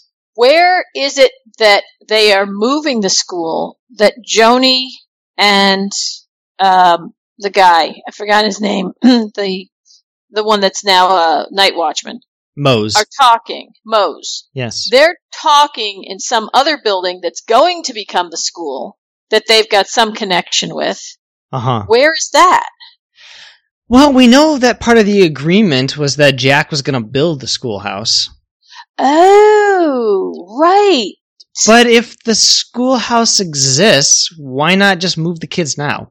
Well, they had some kind of mumbledy-dumbledy, but I don't know what that was about. But because she was like, they think that somebody thought that Martha wanted there to be something life going on in the school, so the kids don't feel like they're just moving out and leaving their schoolhouse vacant, which seems bizarre. It seems it seems a little weird. It seems strange. Like, if a place exists where they can move the kids, they don't have to wait for the theater people to move into the Chez Amis. They could just move the kids now into their new school. Yeah. They don't all have to. They don't all have to be moving day. We're all moving today. Like, that doesn't have to be a thing. You can move, and then the theater people can move in. Yeah. Yeah. It's weird. That was very strange. And okay, so they built that new schoolhouse really fast. Well, as I suspected, they they did a piss poor job. Okay. Well, the agreement was build a new schoolhouse. There was no stipulations that the building actually could withstand, any A high wind. a high wind. Yeah, and just it falls apart. Okay. I like though that Mo says he has no trouble watching over dark, empty spaces. Yeah, Joni seems freaked out about him, though. She's got a lot of baggage, that woman. Feel bad for her. I really like Mose. I didn't like him when they first introduced him and he shot his brother. But ever since nearly dying, though, I don't know. I like that he's just sort of there to protect Joni and Jane and the children. And in this case, property. Yes. Empty property. Mm-hmm. Fields wipes the food from Steve's face. Yeah, I knew he had too good a heart to just let it stay there. Exactly. Superior human. Oh, yeah.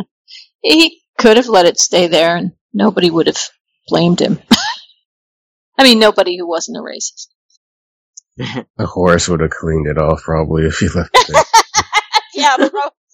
Oh my god. What if Fields had left and then the horse started licking Steve's face? and then ate his face. It might happen. Plus, I think Fields has pity for Steve. Yeah. Yeah. Not just that he's concussed, but that he's a sad human being who has no friends and is just miserable and angry all the time. Yeah. And even though he directs all that anger at General Fields and Hostetler and any black person or Chinese person, any person who's different, it's you gotta have just pity for this person because he's.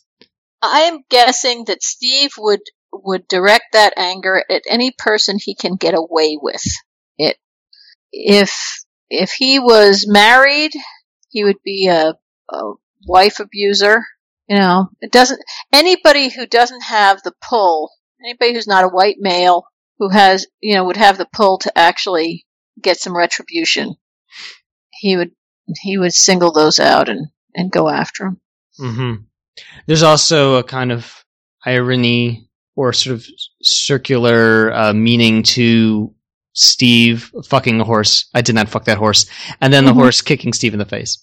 Mm-hmm. Yes. Probably a different horse, but, I heard what you did to our kind. Do you think it's because Steve was approaching the horse from the rear, though? Oh, the horse was like, no, not me. I've heard about you. I know what you're doing back there. Oh, we heard all about you. Wasn't it Seth's horse that he was? Yeah. He was mad at Seth, so he. Yes. Yes. Those horses, they know what's going on. They all tell each other. There's so many of them that they have their own little community. Oh my They god, have there's a ton of them. I should know. I had to count them all. Yeah. Let's see. They all know what Steve's about. I'd say It's there's like, a oh lot. god, we gotta go to the livery today? Shit. Girl, don't go by yourself.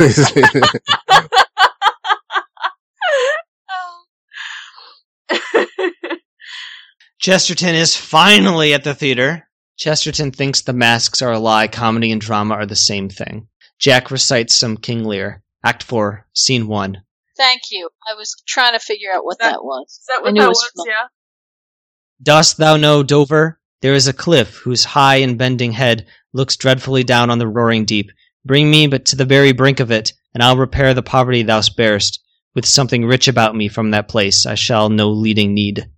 We know Matt hates Shakespeare and poetry, so I got the modern translation from Spark Notes.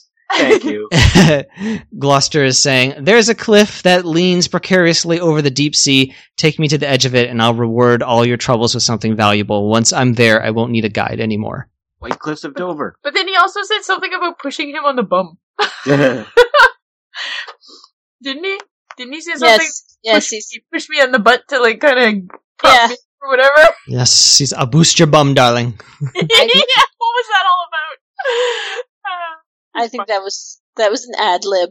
The lines in King Lear are about suicide. The character Gloucester is asking to be led to the cliff so that he might go over. And our Chesterton finally goes over.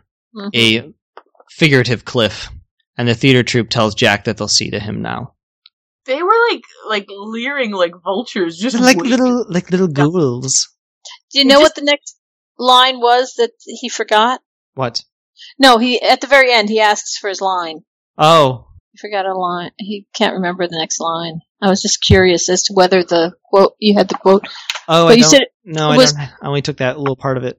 No, that's okay. You said it was Lear. And Yeah, what King Lear. what act? It's Act 4, Scene 1. The following line would be, let's see here. Oh, Gloucester's son Edgar says, "Give me thy arm. Poor Tom shall lead thee." Mm. But then he says, "Let go my hand." Hmm. But I like the theater troupe here, sort of like emerging to tend to this man who they all knew and respected, and Yeah. they're gonna bury him now. But it just felt like this was such a private moment between the two of them, and then they were right there as soon as he died. It's like they were listening to the whole thing. I think they were. But it's kind of weird.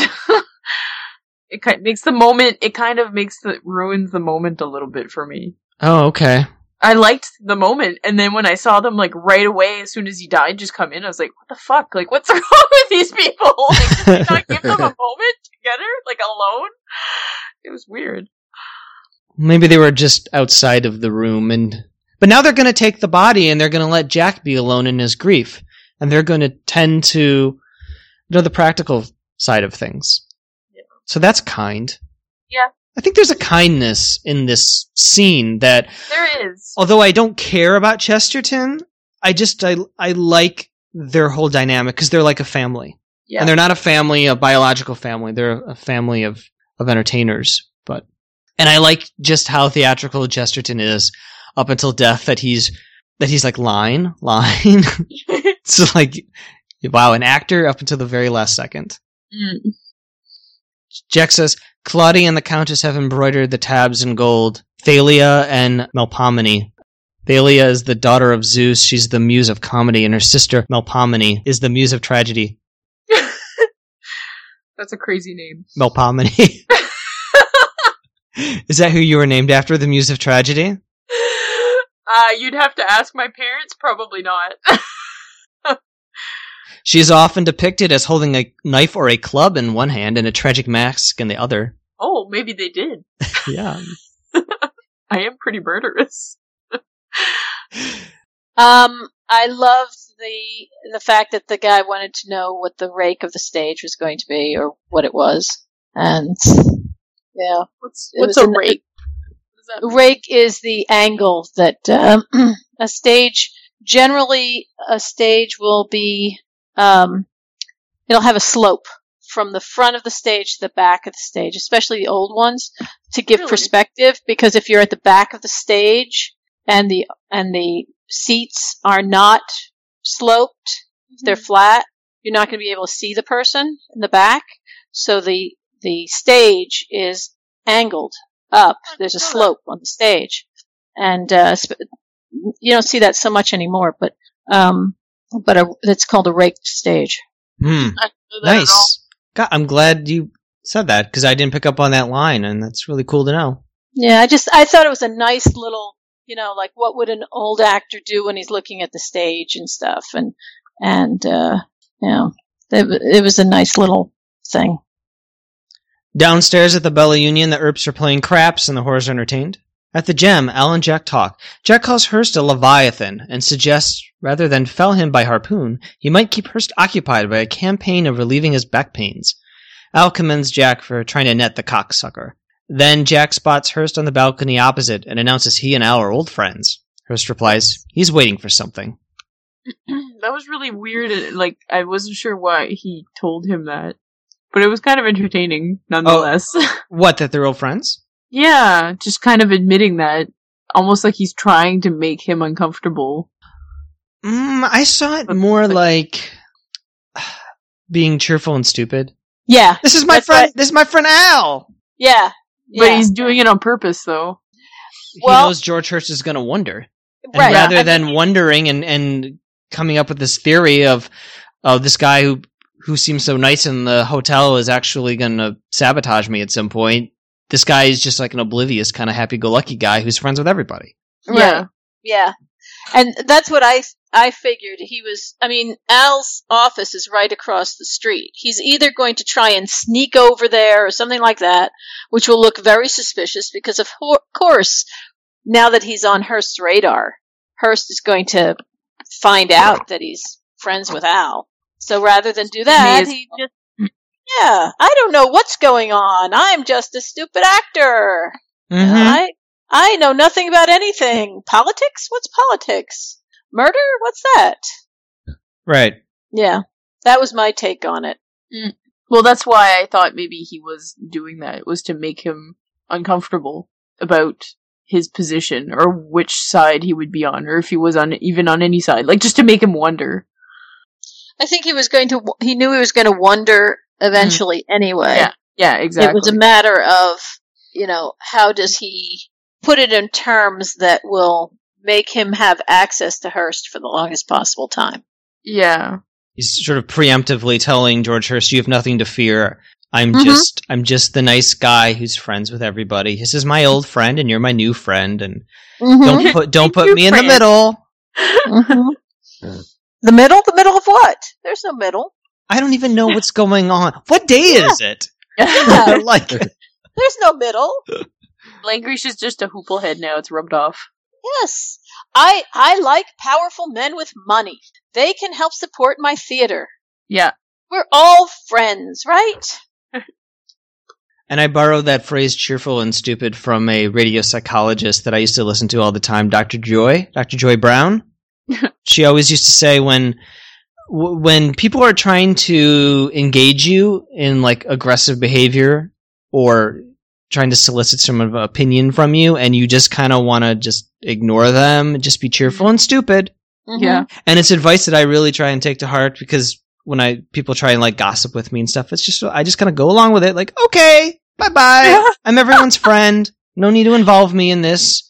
You're trying to make me choose sides and things. I'm not interested in choosing sides. Right. And people generally are like, okay, well, this person doesn't know what's going on. This person doesn't care. Goodbye.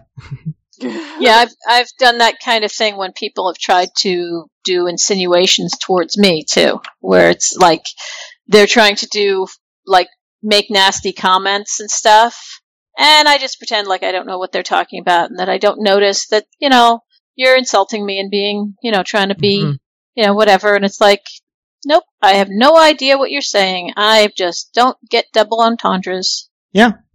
It's a really great defensive strategy. Although it's super easy to slip into being passive-aggressive. Yeah. Which I am wont to do. Martha tells Seth that the troops should be moving into the Chesapeake very shortly now that Chesterton has died. Wow, she got that news fast. Small town. Seth acknowledges his lack of sweetness the night before. He was anxious about his letter's publication and George Hearst's reaction. Maybe, and they're like, maybe it's gonna be a nice night after all. But then suddenly men ride into camp, they're hooting and hollering. It's the bricks that Hearst orders, and Hearst smiles. Leviathan smile. Yeah. Yep. Leviathan smile. So yeah, I have just here that, okay, so, we were trying to figure out the title, so Hearst is the Leviathan. Makes sense. Yep. And it was a little tough to count the number of horses that rode in because the scene is dark and they're very they're close together and they move very quickly. But so you didn't slow it down to frame by frame so you can count everything? I tried. There may be as many as 7, but I counted a definitive 6 as they stop in front of George Hearst. I'm counting 6. That brings our total number of horses up to 25. Wow. It's like yeah. I bet that's a record in the entire show. It could be. It very well could be. Any last comments about this sort of final scene of the writers coming in? I just didn't know why Langrish made an effort to point out that, hey, I'm over here with your enemy. Like, he was having these sessions with Hearst where he had him, like, relaxed and unawares. Like, they could have used that to their advantage. Yeah, but he was going to know. I mean, all he had to do was ask anybody about Langrish, and everybody knows that they're friends. Didn't he they was like in there the first time, and he hadn't asked anyone about him. So well, because he didn't know anything about him. He didn't, he didn't hadn't look met like him he or was anything. trying to find out more about him either, though. Mm. Well, as we said, it was preemptive. Yeah, and I mean, there's every reason for him not to care about Langrishe before he started working on his back, but as soon as because Harris doesn't seem like a very artistic kind of guy. He's not going to care about, show people. But once he inserted himself into Hearst's life, eventually he was going to start asking questions. Maybe Langrishe will throw a masquerade ball, and that's when they'll assassinate Hearst. I don't think they're going to be assassinating Hearst anytime soon. Because in my research of masquerade balls, because of course I have to research everything, Gustav III, Sweden's king from 1771, had many powerful enemies, and he danced his last dance at one of his own masquerade balls. A disgruntled nobleman used the masks to fatal effect after he snuck into the ball and do-si-doed close enough to assassinate the king. From this point, the simple masquerade ball was associated with an ultimate night of risk, inspiring operas and plays alike. And soap operas, too, as we talked about earlier. Wonder if... I don't remember the plot of Fledermaus. I wonder if that's like that. Well, for your predictions, Carol predicted that Leviathan smiles as part of a quote, a one-off moment that has nothing to do with the rest of the episode, and Al will say it. Wow, that is bang on. Cheater. Wow. Great prediction. I don't care much for their title thing. Actually, I thought that had more to do with the episode than a lot of them have had in the past. But hey, I'll take it. Good. Matt predicted a Leviathan will be summoned from the Corpse River, which Richardson will train using his antlers, like the dolphin trainers at SeaWorld, to jump from the water and land on Hearst. Mel predicted that Richardson will be her favorite character of the episode. No, actually, I was wrong. No, yeah, barely in it. But it would be like Free Willy, a slow motion shot of a Leviathan jumping over Richardson. Or a new character named Leviathan Smiles. That would actually be a pretty good name. That's a good name. I think. Yeah. It is a good name, yeah. Maybe one of the horses is named Leviathan Smiles. Guys, if we ever buy a racing horse... Together, you mean? Yes, if we ever pool our money and we buy a racing horse... Let's do it. Can we call it Leviathan Smiles? Yes. I think we would have to. I mean... I have no objection to that. Well, analysts predict that Leviathan Smiles may win the Kentucky Derby. Cool. All right, for your miscellaneous predictions, I asked you to predict the number of individual horses this episode. Matt predicted 2, Carol predicted 4, Mel predicted 12. There were 25. Yes! Now, normally we give it to the person who's the closest, but this was like double the number of you predicted. I don't know if we should give it to you. 12 is really close to 20. But not very close to 25. It's more than double. Oh, come on. She begs, even though she's said many times she doesn't care. Please. All right. Mel gets the point. Mel is running away with it this season. All right, let's do some feedback. Let's find the longest one and give it to Will, since he's been so silent. Has been. Will, Yes. you there? Will you please read Nutty's feedback? Of course. Okay. Nutty says, Richardson can read? Yes! Apparently. My reaction as well. I really like Merrick and Blazinoff together. They are good buddies and they have good chemistry. Mm-hmm. Steve with the horse is the funniest thing. He wants In General's help, but he's too much of an ass to ask for it. Holy cow, was the kick in the head by the horse instant karma? But now In General is... If anyone can say it, you can. We can't. Hey now. Just taking care of him, but too nice than he deserves. Poor Steve. TBI, he got what he deserved. But dang. I think Joni is afraid Jane will leave her now that she kissed her. I think Jane is as uncomfortable as ever with someone wanting her around.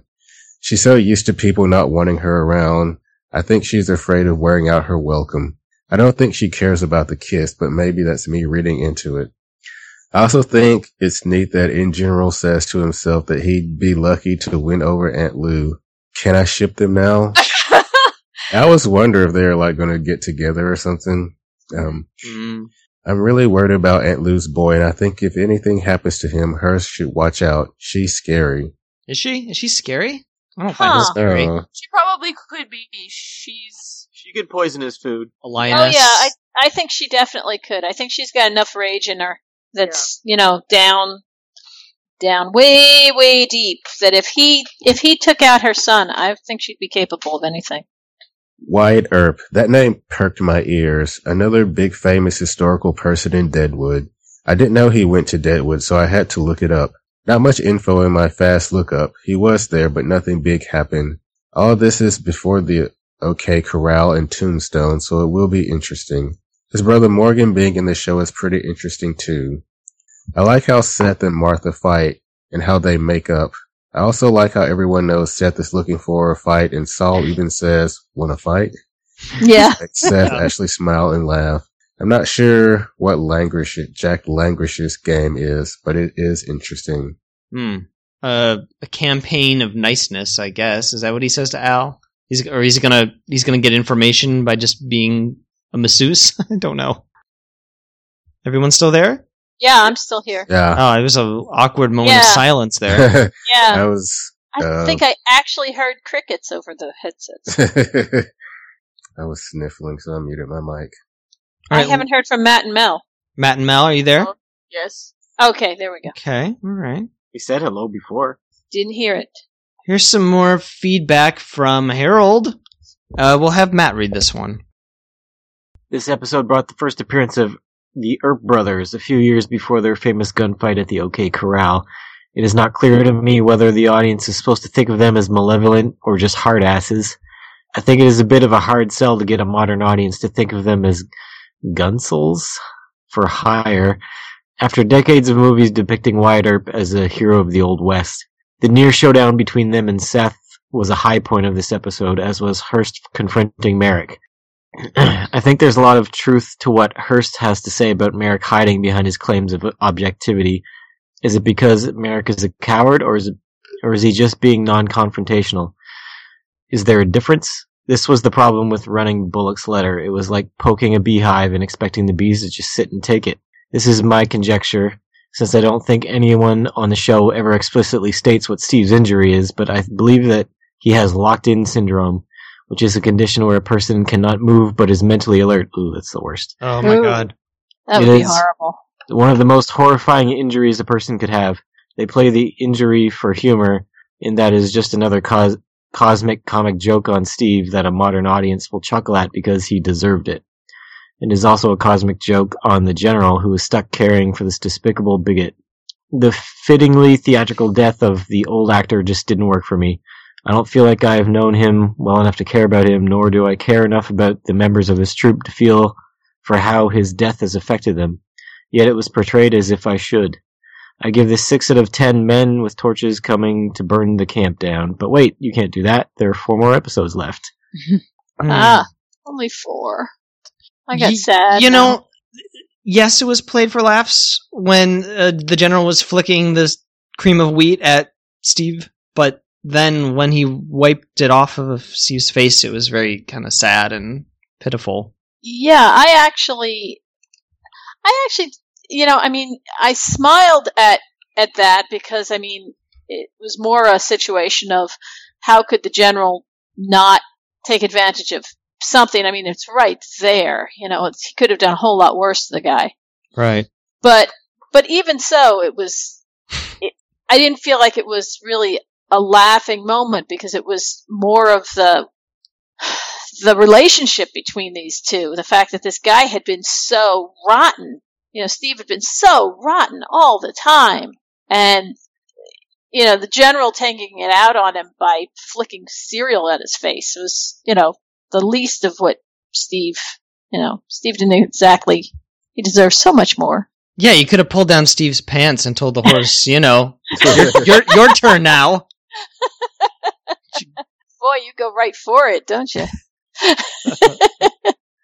The death of Chesterton affected me in the sense that I liked how the troop came together as a family to take care of it, and it has me excited because now that that's done, they can put on a play or whatever. So it worked on me, Harold. Yeah, I thought it was poetic that he was quoting Lear, Jack was quoting Lear, and Chesterton was asking for his lines, and it's like they're professionals up until the very end. There's something nice about that. Mm-hmm. Yeah, I liked it. Will's like, no. Yeah. I'm heartless, so. It was definitely a nod to theater folk.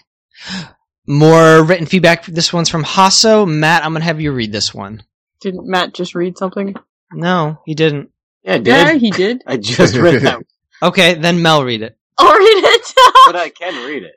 But I was I'll read it. pointing out that you were Melpany, you read it. You're wrong, Matt. Wrong. Sorry, it's just fun to say that.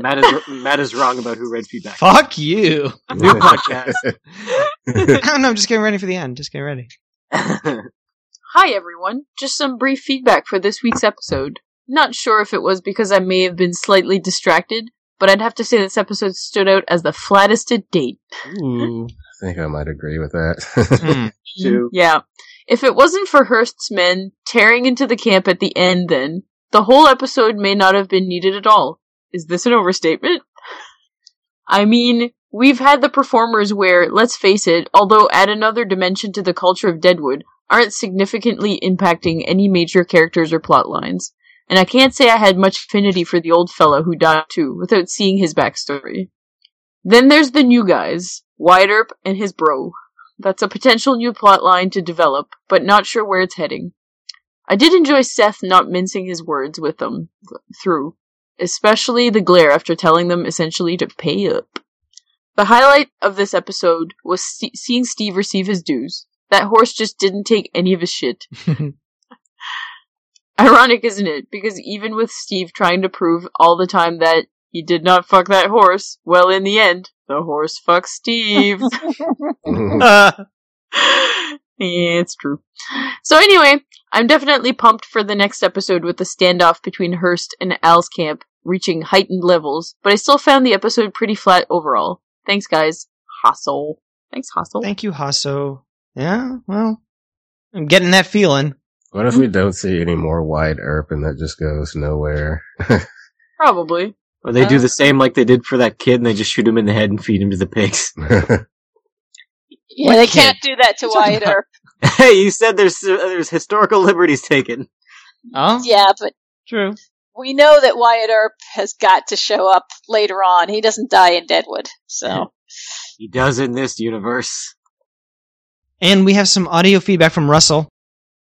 Hello, this is Russell, and it's my feedback for Leviathan Smiles, which was a good episode, I thought. And I wondered if you guys watched the credits at the beginning, because they are lovely. But after 3 watches of 3 seasons, I skipped them. But I wondered if you guys still do. It's not like they're going to change like Game of Thrones or something like that might. But anyway, yeah, the episode was very good. I thought that they wanted to show the mud, clearly. They wanted to show there was plenty of mud in Deadwood. And Steve is being his normal, customary, annoying self. He, doesn't seem to learn, doesn't seem to understand, and then it ultimately becomes too late for him. But I really enjoyed this scene with the conversation with the horse. And I thought it was funny, and I thought also it made me think of Stephen Tobolowsky in one of his chats about Deadwood was saying that Milch said something about doing a scene with a horse, and I think it was with Powers Booth, and Powers Booth was telling Powers Booth, you've got to speak to the horse or something like that. And it's just those confusing things that David Milch must do on set, which must just cause confusion. I wonder if Steve was like, do I really have this conversation with a horse? And, but yes, he did, and ended up worse the wear for it in one way or another. And it's just very sad, really. So the Earps have arrived in town, and no one believes their story, do they? They seem to. I don't know how much truth there is in this that that's how they entered Deadwood, and I don't know anything about the history actually, whether they were there. So it'd be interesting to know where they were. And the acting troupe stuff, there's quite a lot of that this episode, and I guess if this is on my third watch, I'm enjoying it more, and I remember thinking that I didn't enjoy the acting troupe stuff as well. The only reason really for it being there I could see was really the Langrishe character and his relationship with Al, and that makes sense to me, but there's quite a lot of I really enjoyed the scene with the death scene with the Shakespeare and everything, and I thought that was very well done, and the way they came out of the shadows once he had passed, I really enjoyed that scene and thought it was good. But I can remember thinking, ultimately, what is the acting troupe all about? Is it showing that Deadwood is expanding, I guess? And then the closest we've got to a standoff with the Earps and the sheriff, that was the closest we've got since, I guess, Wild Bill. And, that was sort of almost traditional Wild West stuff, which was quite interesting to see. And then Johnny gaining confidence. So they setting him up for a fall, maybe. You can see him like gaining, stature and confidence in this episode. And I really like the scene at the end with Brian Cox and Ian McShane, two friends on the balcony. That's the stuff that I enjoy of the theatre troupe stuff.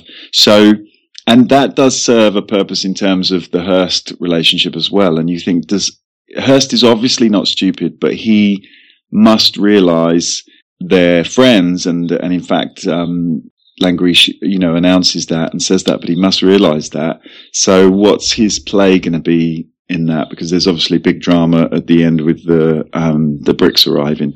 And I guess what we have to remember is this was never intended to be the final season. Third seasons are often difficult because, things are going in a certain direction or whatever. So I wonder, where all of this was going. But maybe we'll find out in the new movie that's going to come, hopefully.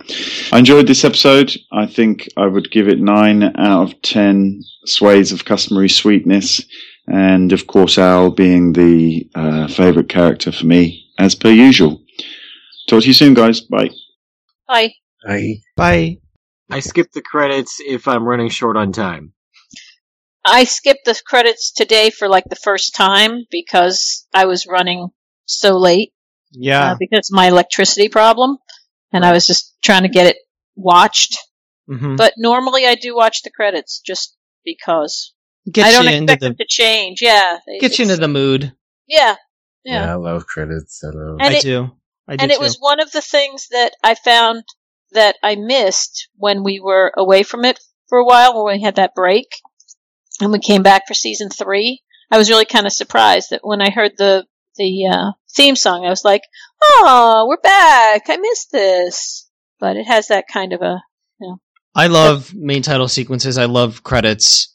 They always get me primed for the show, and I hate it when shows don't have them. Yeah. And I always watch them, never without fail. I sit down and I watch them. I hate that Netflix, like if you're binging a show, it'll skip the credits, right? I don't know if there's a way to change that. Oh, yeah, it was like skipping the intro to Jessica Jones when I was trying to watch multiple and I was like, oh, Netflix does a lot of stuff with their streaming service that I hate. Yeah. I hate that they skip ahead to the next one, that they skip the credits or the recap of the previously on. I was watching Gilmore Girls and they kept skipping the recaps. They minimize the credits into a little box at the end. They do a lot of stuff that I really wish they would stop doing. That kind of stuff is usually done for the network TV showing of something, and like making it into little boxes and stuff, so they can start the next show. Mm-hmm. But Netflix weren't they showing like the short version of the Buffy musical episode instead of showing the full version? They were showing the cut up version. It may have been. I think the Lost finale also, they were showing like the shortened version, and Damon Lindelof complained or something like that, and they started showing the full version. Because I believe when Potential Cast got to that one, that was one of the things that people realized was that they were looking around for where Potential Cast could watch the full version of the musical episode, because it's just not even close to the same. Mm. And you know, I love the theme song to the US version of The Office, and The Office started doing these really shortened versions of their opening theme and main titles. Yeah. Because it's network TV and they want to fit more ads in. Right. But when the show ends up on DVD or streaming and you don't have to worry about ads, why can't we have the full version of the theme then? Like, why do we still have to have the shortened version? You can show the full thing. I felt the same way like Arrested Development. I always liked the full intro to that too, but they would show a brief thing. Like, once it's on home video, you don't have to have the shortened version. But they would just air the broadcast version because they're lazy. They're fucking lazy. Yeah, I mean, it might be that that's what's attached to the episode, and that, you know, there isn't a long version attached to an episode. I think you can edit a long version for release when it's going to come out on video. Maybe. I just want to share a little brief thing about Michael Harney, who plays Steve on Deadwood. Mm-hmm. And this comes from an article about David Milch. You may have seen David Milch in the news recently because he had some gambling problems. No. Don't pay much attention to that stuff. Yeah, he lost like $100 million or something in gambling. Yeah. Oh, that hurts. Yes. Just to think about it. Wow. Well, he's at least $17 million in debt. Oh, he lost $25 million gambling between 2000 and 2011. Oh. His wife provides him $40 a week in cash to prevent him from gambling. They sold their Brentwood home in 2014 for $4.8 million. Now they live in a rental home near their production offices, I guess, near Milch's company. Part of the reason I think that he was eager to do Deadwood movies, because it's like money for him. He needs money. Yeah, sure. But anyway, in this article, it says here, Milch is still teaching and mentoring twice a week, sometimes more. Actor Michael Harney, who worked for Milch on NYPD Blue and Deadwood, comes to the office with his 17-year-old son, Dylan, who is autistic. Dylan writes and shares his work with Milch, who gives feedback. The invitation to write was extended by Milch during a lunch with Harney. Milch asked the actor how Dylan was doing in English class, and Harney said he's doing okay. It's kind of standardized how they're teaching it. Well, I can teach it, Milch said to Harney, who at first thought Milch was joking, but it was a serious offer. Bring him in, Milch said. So Harney did, and soon began writing alongside his son in the room with the old couch and the awards that haven't been sold. Dylan writes about his observations and feelings. His father, who often has played the role of law enforcer on camera, has been working on poetry, short stories, and screenplays. Rita Milch said her husband does some of his best thinking when he's teaching. David Milch takes it further. He's his best self, he said, when he's teaching. Wow. I really like that. That's awesome. Cool. Yeah. That's cool. That's really awesome. Yeah. Yeah. Kind of got choked up there. Yeah. Aw. Yeah, it's really sweet. Yeah. I hate it. Yeah, go on. I was just going to say, do you think that him being in debt is going to affect if the movie happens or not? Only that it's more likely to happen. Yeah, it might make more him likely. driven for it. Somebody yeah. else pays for it, I guess. The only thing I'd be worried about is whether he would be more likely to settle for something that is not very good, like demands if somebody gets in charge and demands he do something that's really not good, and that because of the money situation he might agree and just do it. That's the only thing that would concern me about the money situation. Other than that, I agree that he's more likely to do it. If he still has creative control though over it. Yeah, but he might give that up if he needs the money badly enough. Yeah, if he's pressured into it. Yeah. He has a great interest in horses and horse racing, which is why he created the show for HBO Luck, which is all about horse racing. Oh, but wow. he doesn't have any money. I don't really think he ought to bankroll Leviathan Smiles. We shouldn't ask him for money. He doesn't have money. No, it's not a good idea. No. Yeah, we're not Trump University. I don't know. We couldn't just. That's a bad joke. Sorry. Just ask him to take a gamble on us and. Oh, come on, Will. Oh. Too soon. Well, thank you for the feedback, Nutty, Harold, Hasso, and Russell. Thank you. Love hearing from you guys. Yeah. All right, let's get into rating this episode. Will, you go first. Yeah, this episode was just kind of there. It had, a few good moments, mostly involving Steve. He was just horrible, but he was the best horrible he could be. If you're going to be horrible, be the best horrible you can be. Yeah, the theater stuff didn't get to me. I'm not that interested in the Wyatt Earp storyline. Not sure why I picked this episode, to tell the truth. So, this episode is just kind of like that, person you're spending the night with, and just because they were there, not because you're all that into them, but you end up having an okay time, I guess. So this episode gets 7 out of 10. Oh, that rating kind of involves a quote I haven't said yet. 7 out of 10, kicking horses. Kicking horses. Okay. Let's have Carol go next. I have to agree that, it's not a lot happens. It's other than Steve. I mean, that, and the old actor dies and Steve goes into whatever's going on with Steve. I have to kind of agree that if it wasn't here, you wouldn't notice it all that much. But I did like, it was all character stuff, and I do like character stuff. So it didn't move the plot along very much, but we did see some cool interaction, and that much more insight into all these different characters. So in that respect, it was fun to watch. I'm going to go with 7 out of 10 theatrical death scenes. Okay. Matt. Agreed. This was a pretty unremarkable episode. I just liked small character moments here and there. Like with Merrick at the beginning, and Jane, and who else had a nice scene? I don't know, there's just these nice scenes here and there. And the bulk of the episode and the storyline that it was about didn't really enthrall me. It's just too many darn characters now. I don't know. It's getting out of hand a little bit. I'll give it a 6 out of 10 convoys of new characters. Okay. It's getting out of hand. It's been out of hand for a while. Yeah. And Mel. Yeah. Yeah, I agree with all you guys. It's just a meh episode. So you guys have said it all already. I'll just give it a 6 out of 10 spoonfuls of farina. I guess I liked this one more than you guys because I like the Earps. I really like that actor, Gail Harold, and Wyatt Earp. Though I did read a comment that they come across as too modern. Really? Yeah. That they're not, I don't know.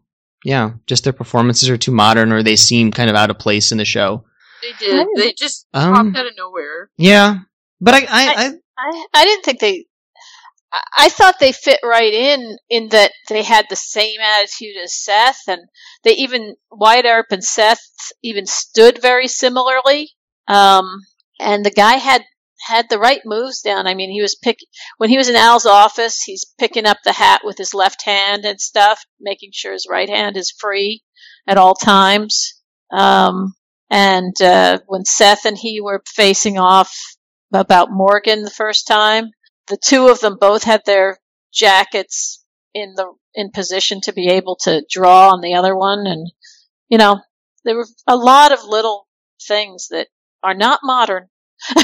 Well, I don't say I agree with it. It's only just an observation that I saw, and but I actually like Wyatt Earp. Morgan Earp. No, I mean he's Weasley. So no, I don't like him very much. But I like the aspect of the brother having to stick up for your brother, even though you don't like what he's doing, the choices he's making. You nonetheless defend your family. I like the dynamic of that, I guess. And I really enjoyed the theater people this episode. I thought it was very sweet. The actor's final lines and looking at the stage and quoting Lear, and then Yeah, well, I've already said that. So, Yeah. but yeah, there was not a lot in this, and the lack of Alma and Trixie really bring it down for me. Yeah, Steve got kicked in the face.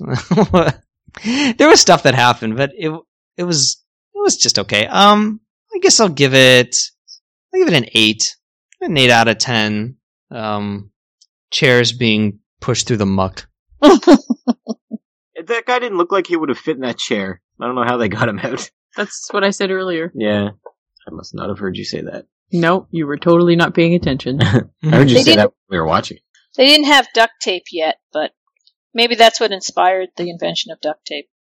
It So- wasn't actual ducts. It was just... So easily our lowest rated episode of the season so far. We're on a downward trajectory, but Uh-oh.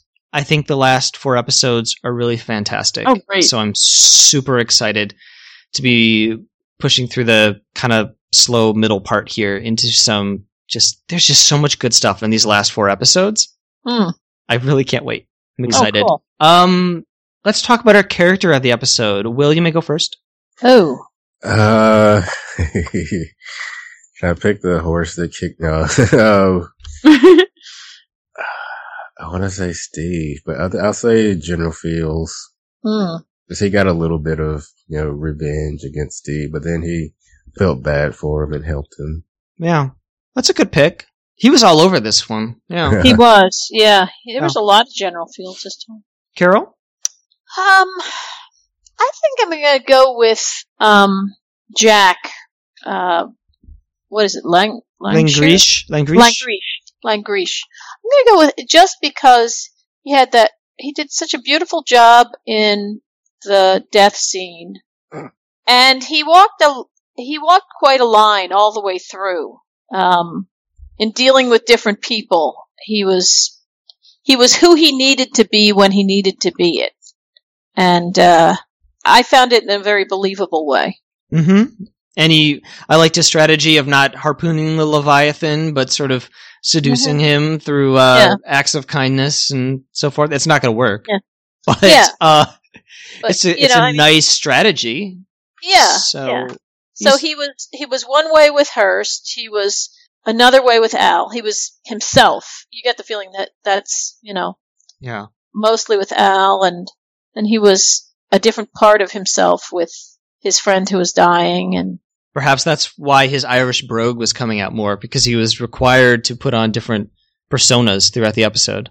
That's a good point. That the Irish, the whole, charm of the Irish type thing. He was trying to be his most charming and his most obsequious, and he was playing Hearst, so that might have been, that might have been the part of it. And also the Irish were not looked at as being very high up on the ladder either, or intelligent or anything else. So he may have been playing that to be underestimated by Hearst. I think the Irish accent is the best accent. Worst accent? Canadian. I mean, come on. What are you talking about? Hey, speaking of Canadians, Matt, you go next. Yeah, I'm giving it to Leon. Any other any other actors who want to follow us on Twitter, step up. You can have the coveted character of the week slot. Nice. Nice. Yeah. Yeah. Very good. Right. Very good. Mel, I'm going to give it to the horse. do it. I'll let you The do horse just said it all. Said it all. When Steve was talking to him, he just basically rolled his eyes at him and then started to fall asleep. it. I am not going to give it to the horse, though I was tempted. I'm going to follow Carol's lead, and I'm going to give it to Jack. This was a fantastic episode for him. Yeah. Yeah. Okay, let's do quotes. Will, go first. You just heard me fart, excuse me. Okay, do your quote. Yeah. Okay. Carol, you may go next. Did you retire with your customary sweetness? I just thought calling Seth having customary sweetness was funny right to begin with. It is. Yeah. It's kind of a funny way to put that, though. to put like niceties in their relationship as sweetness. Yeah. And it's just funny that they have to like characterize it, I guess. Mel, would you like to go next?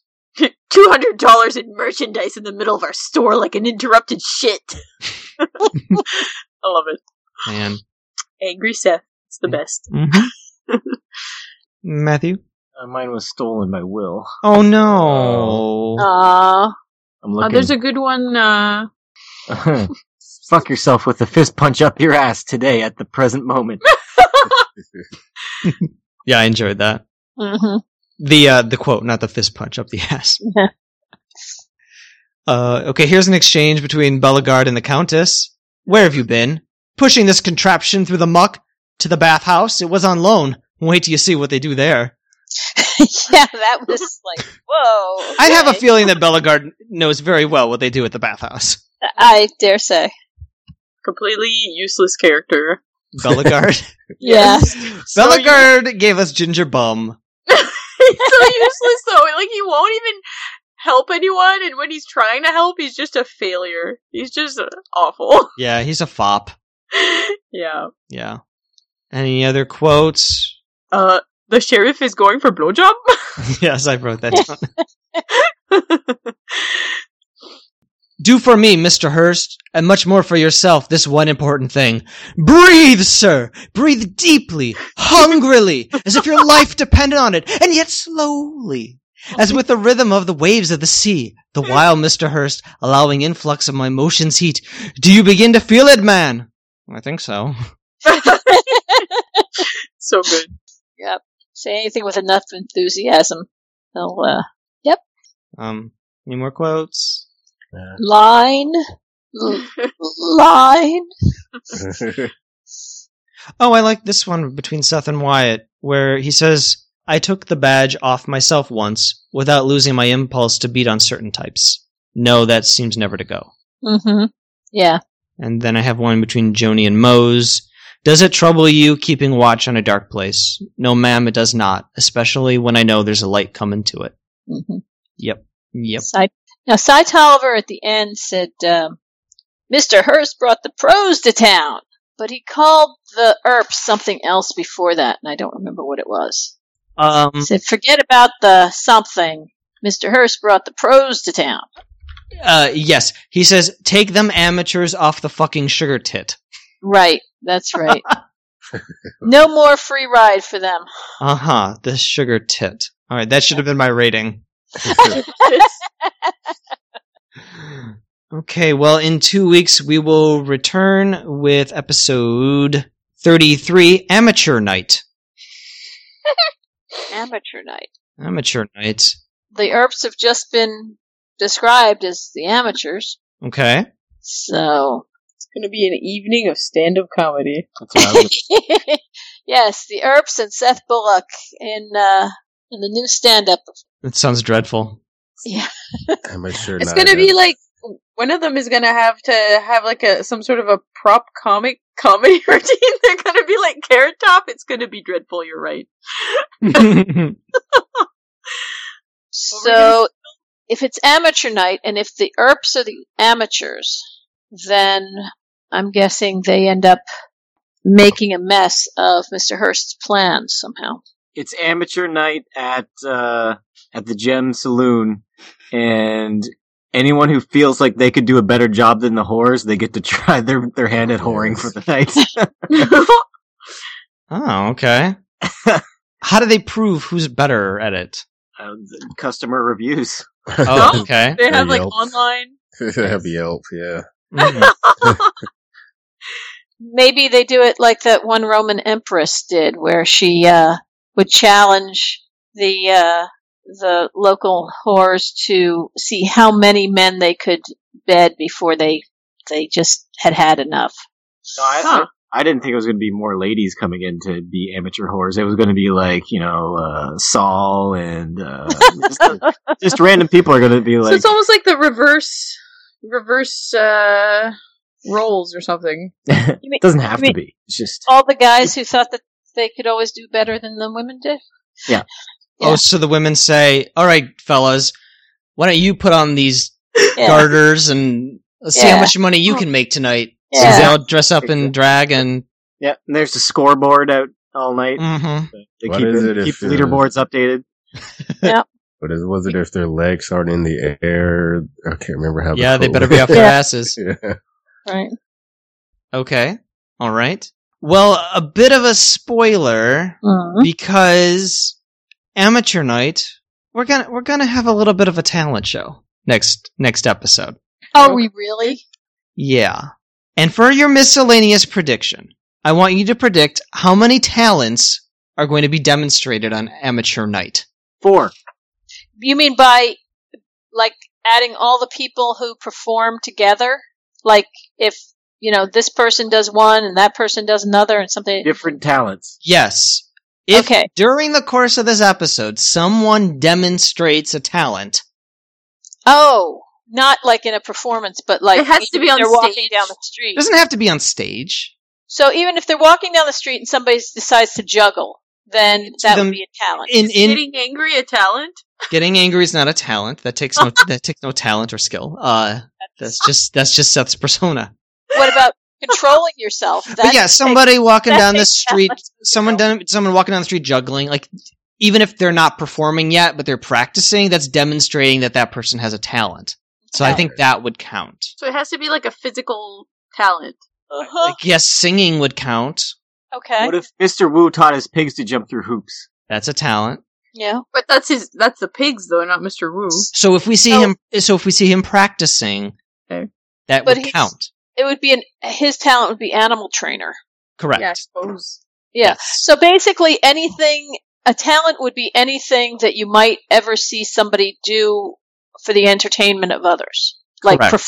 a performance type thing. Up- No matter where they're doing it. If it would be something that could be included in the circus or included in a theatrical performance or something like that, it would be considered a talent.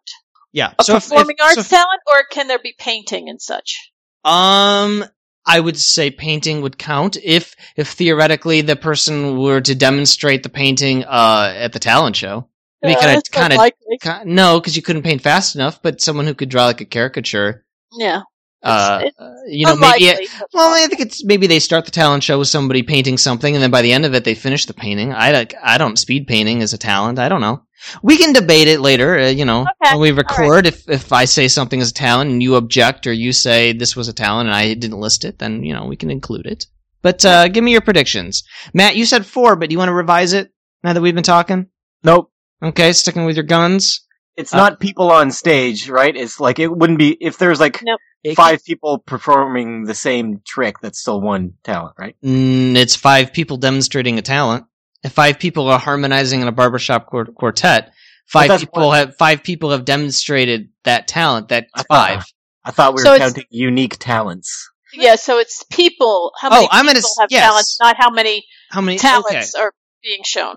How many people are being shown with a talent? Well, I'll let you guys decide. What do you want to do? I want to Well, go that's- different talents. Different talents. All right. How many unique talents demonstrated on Oh, Amateur okay. Night?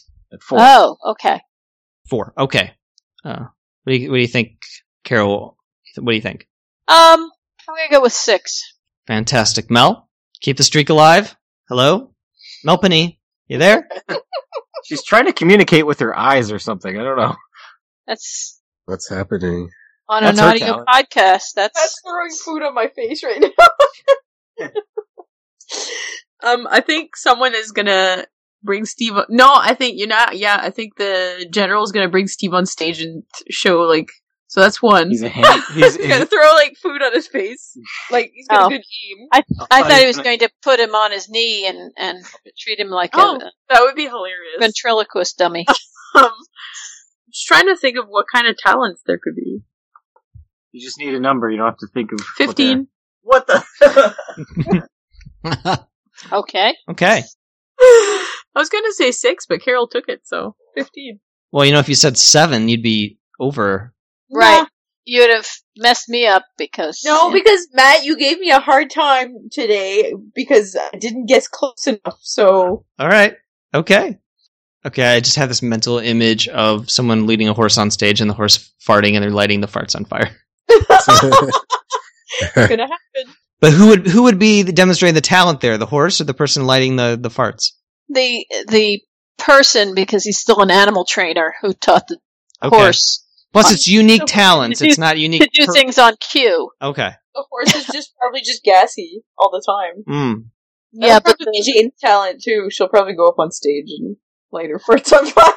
Do you guys want to predict any talents we might see? This won't count for any scoring, but can you anticipate anything? We already heard ventriloquism. Scoring a talent. It's a skill, not a talent. Okay. Whistling. Okay. it would be fun if somebody was yodeling, but I don't think it's going to happen. But I think that would be really fun. Blazinoff will yodel. Somebody will play the spoons. Oh, good one. Juggling. Okay. I think there's going to be some juggling. Okay. Somebody should sing.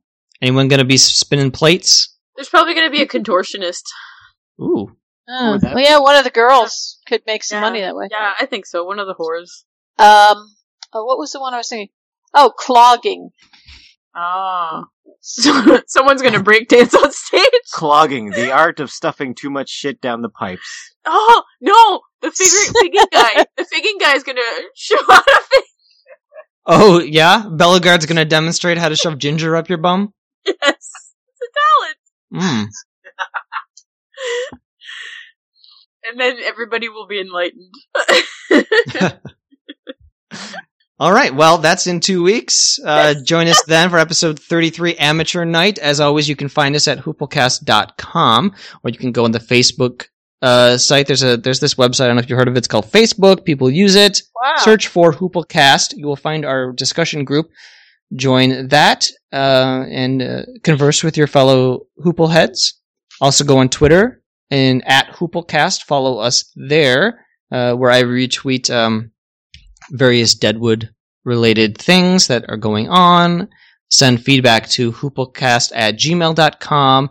Go on iTunes, leave a 5-star review. Don't leave anything less than that. Don't be a schmuck. Leave a good review. Yeah, that's it.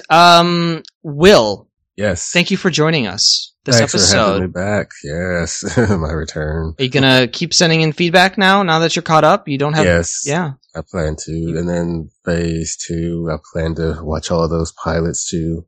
Very cool. All right. Do you have any podcasts of your own that you would like to promote? Yes. There's Down Below, which is a Babylon 5 intro cast. We're entering the final season next week. And there's also the Sense8 podcast. Should be returning in December-ish. And? Oh, yeah. Yeah, sometime later this year, Matt and I are starting Spartacast about the Star series Spartacus. Mm-hmm. And we said this year, so I guess we have to start it sometime. I'm thinking September, because we're going to be done with this by the end of July. Okay. My son has a lot of good things to say about Spartacus. I've been meaning to watch that. Yes. Now you will. Now you hopefully will. Yeah. And yeah. We're going, much like Sue watches Buffy, we're going to be watching 2 episodes at a time. And we're going to not recap the entire thing. We're just going to sort of hit the bullet points, talk about our reactions to it. Talk about keep it very informal. Nudity and blood and all the good stuff. Yeah. Sounds like another good show for you to watch in church, Carol. Yeah, really. Yeah, maybe I can schedule some summer programs around it, Yeah. Oh, by the way, something I forgot to mention was that I was watching an old Supernatural episode where they went to the Old West, and because I hadn't watched Deadwood before the last time I saw it, there's a Deadwood reference. Jim Beaver at one point says something about, not leaving the boys in Deadwood. And I was like, oh, cool. Jim Beaver is saying that. Cool little callback. Yeah, a little callback. And FYI, I don't know why I scheduled it like this, except that maybe I really wanted to be done by the end of July. Episodes 10, 11, and 12 are all 1 week apart. So. Yeah, there was something that you wanted to be done by. I don't remember what. But I could have scheduled one for July 31st, and I didn't. So maybe I thought I needed to give myself a week, breathing room or something at the end in case something happened. I don't know. everyone just check your schedules because we're gonna next week's then the last 2-week gap. After that, it's all 1 week, which is fine because then we get to watch the last 3 sort of in rapid succession, which I think is good for the pacing of it. Are we recording on July 3rd? Let me see. 4th of July weekend? Let me bring up the schedule. No, July 10th. Okay, that makes more sense. The 10th, the 17th, and the 24th. So yeah, those 3 weeks in a row. Yeah, that makes more sense. Okay. Oops, I don't have that on my schedule, so I will put that in. We are recording on the 17th. Well, Will, you want to take us out with a fuck you? Yeah, fuck you. This is a drunken slurred. Nice. Good one. Spent way too much time at the gym. All right. Okay, I gotta go because I'm recording Clone Dance Party right now. Okay. All right. Bye. Bye. Bye-bye. Talk to you guys later. Thanks for being patient, guys. Oh, no problem. Thank you. Thanks for being here. All right, I can leave church now. All right, bye. Bye. If it ain't Man on Elephant Love, it ain't worth singing about. Attention everyone, we have a very special treat for you. It's a musical reimagined enactment of the very uplifting story of Thomas Edison and Topsy the elephant. They say Thomas Edison is the man to get us into this century. And that man is me. They'll say, autopsy at my autopsy, but no one will be more shocked than me. And I never noticed the curve of her drum. And I never noticed his electric junk. We might just have found electric love. Electric love. Electric love.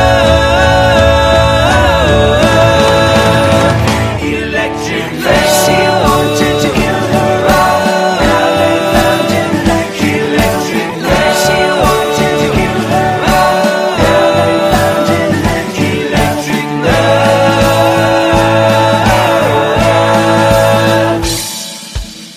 Here's what really happens, people. Thomas Edison sentenced Topsy, this beautiful elephant, to die by electrocution.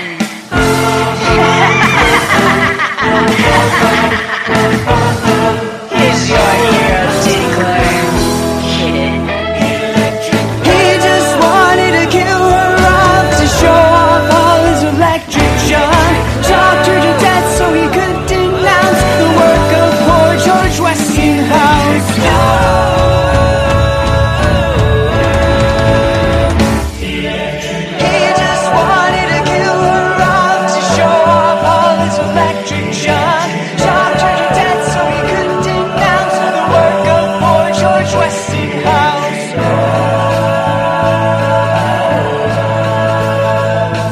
Electric love.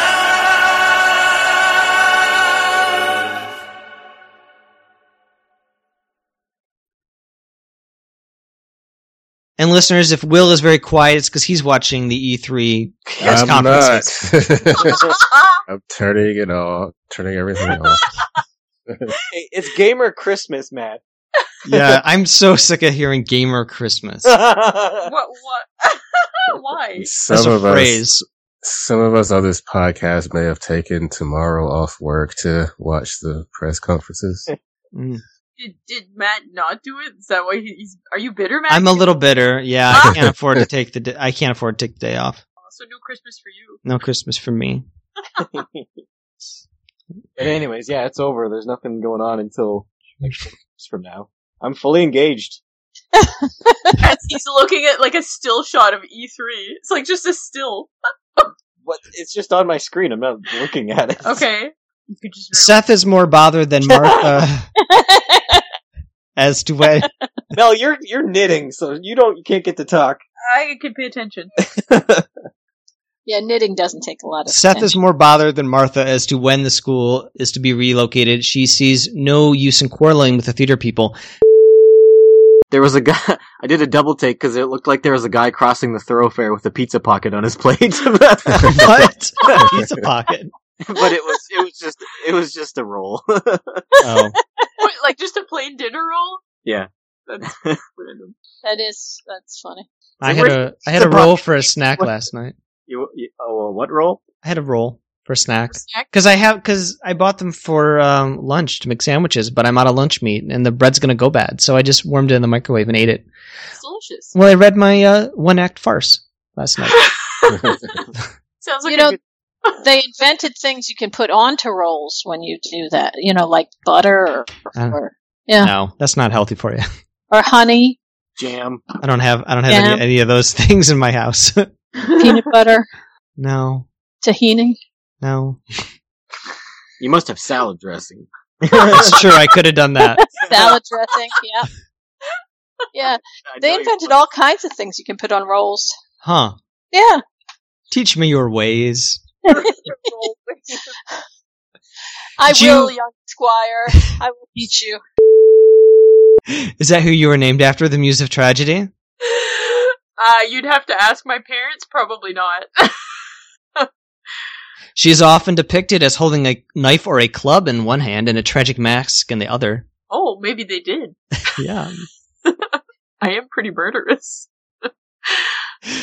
Yeah. I was hoping that you would say at the start of this episode, and joining me are my newbie co-host, and you'd say Melpomene. Oh, I should have. Damn it! Damn it. Take that? Do you want to do it again? Welcome to Hooplecast. I'm your host, Matt, and joining me are my newbie co-hosts. Can't do it. Melpomene. Carol's not even here anymore. I think she was, God kicked her out of the Skype. Just because we're talking about Greek gods now. That's why. Oh. It's like a burn. Oh, snap. Yeah. All right. Well, I have this, speaking of salad dressing, I have this bottle of salad dressing on my desk I have to put back in the refrigerator. Alright, go ahead. Is that Carol? Yeah, you are the odd man out. You are not connected.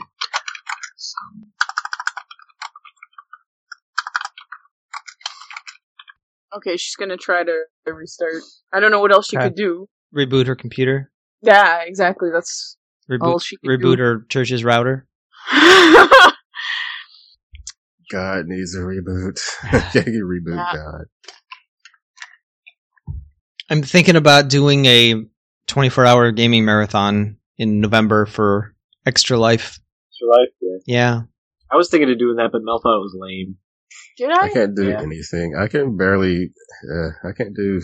It's hard for me to do the same thing for 2 hours straight. I don't know if So I I could play play different games. It's not just one game.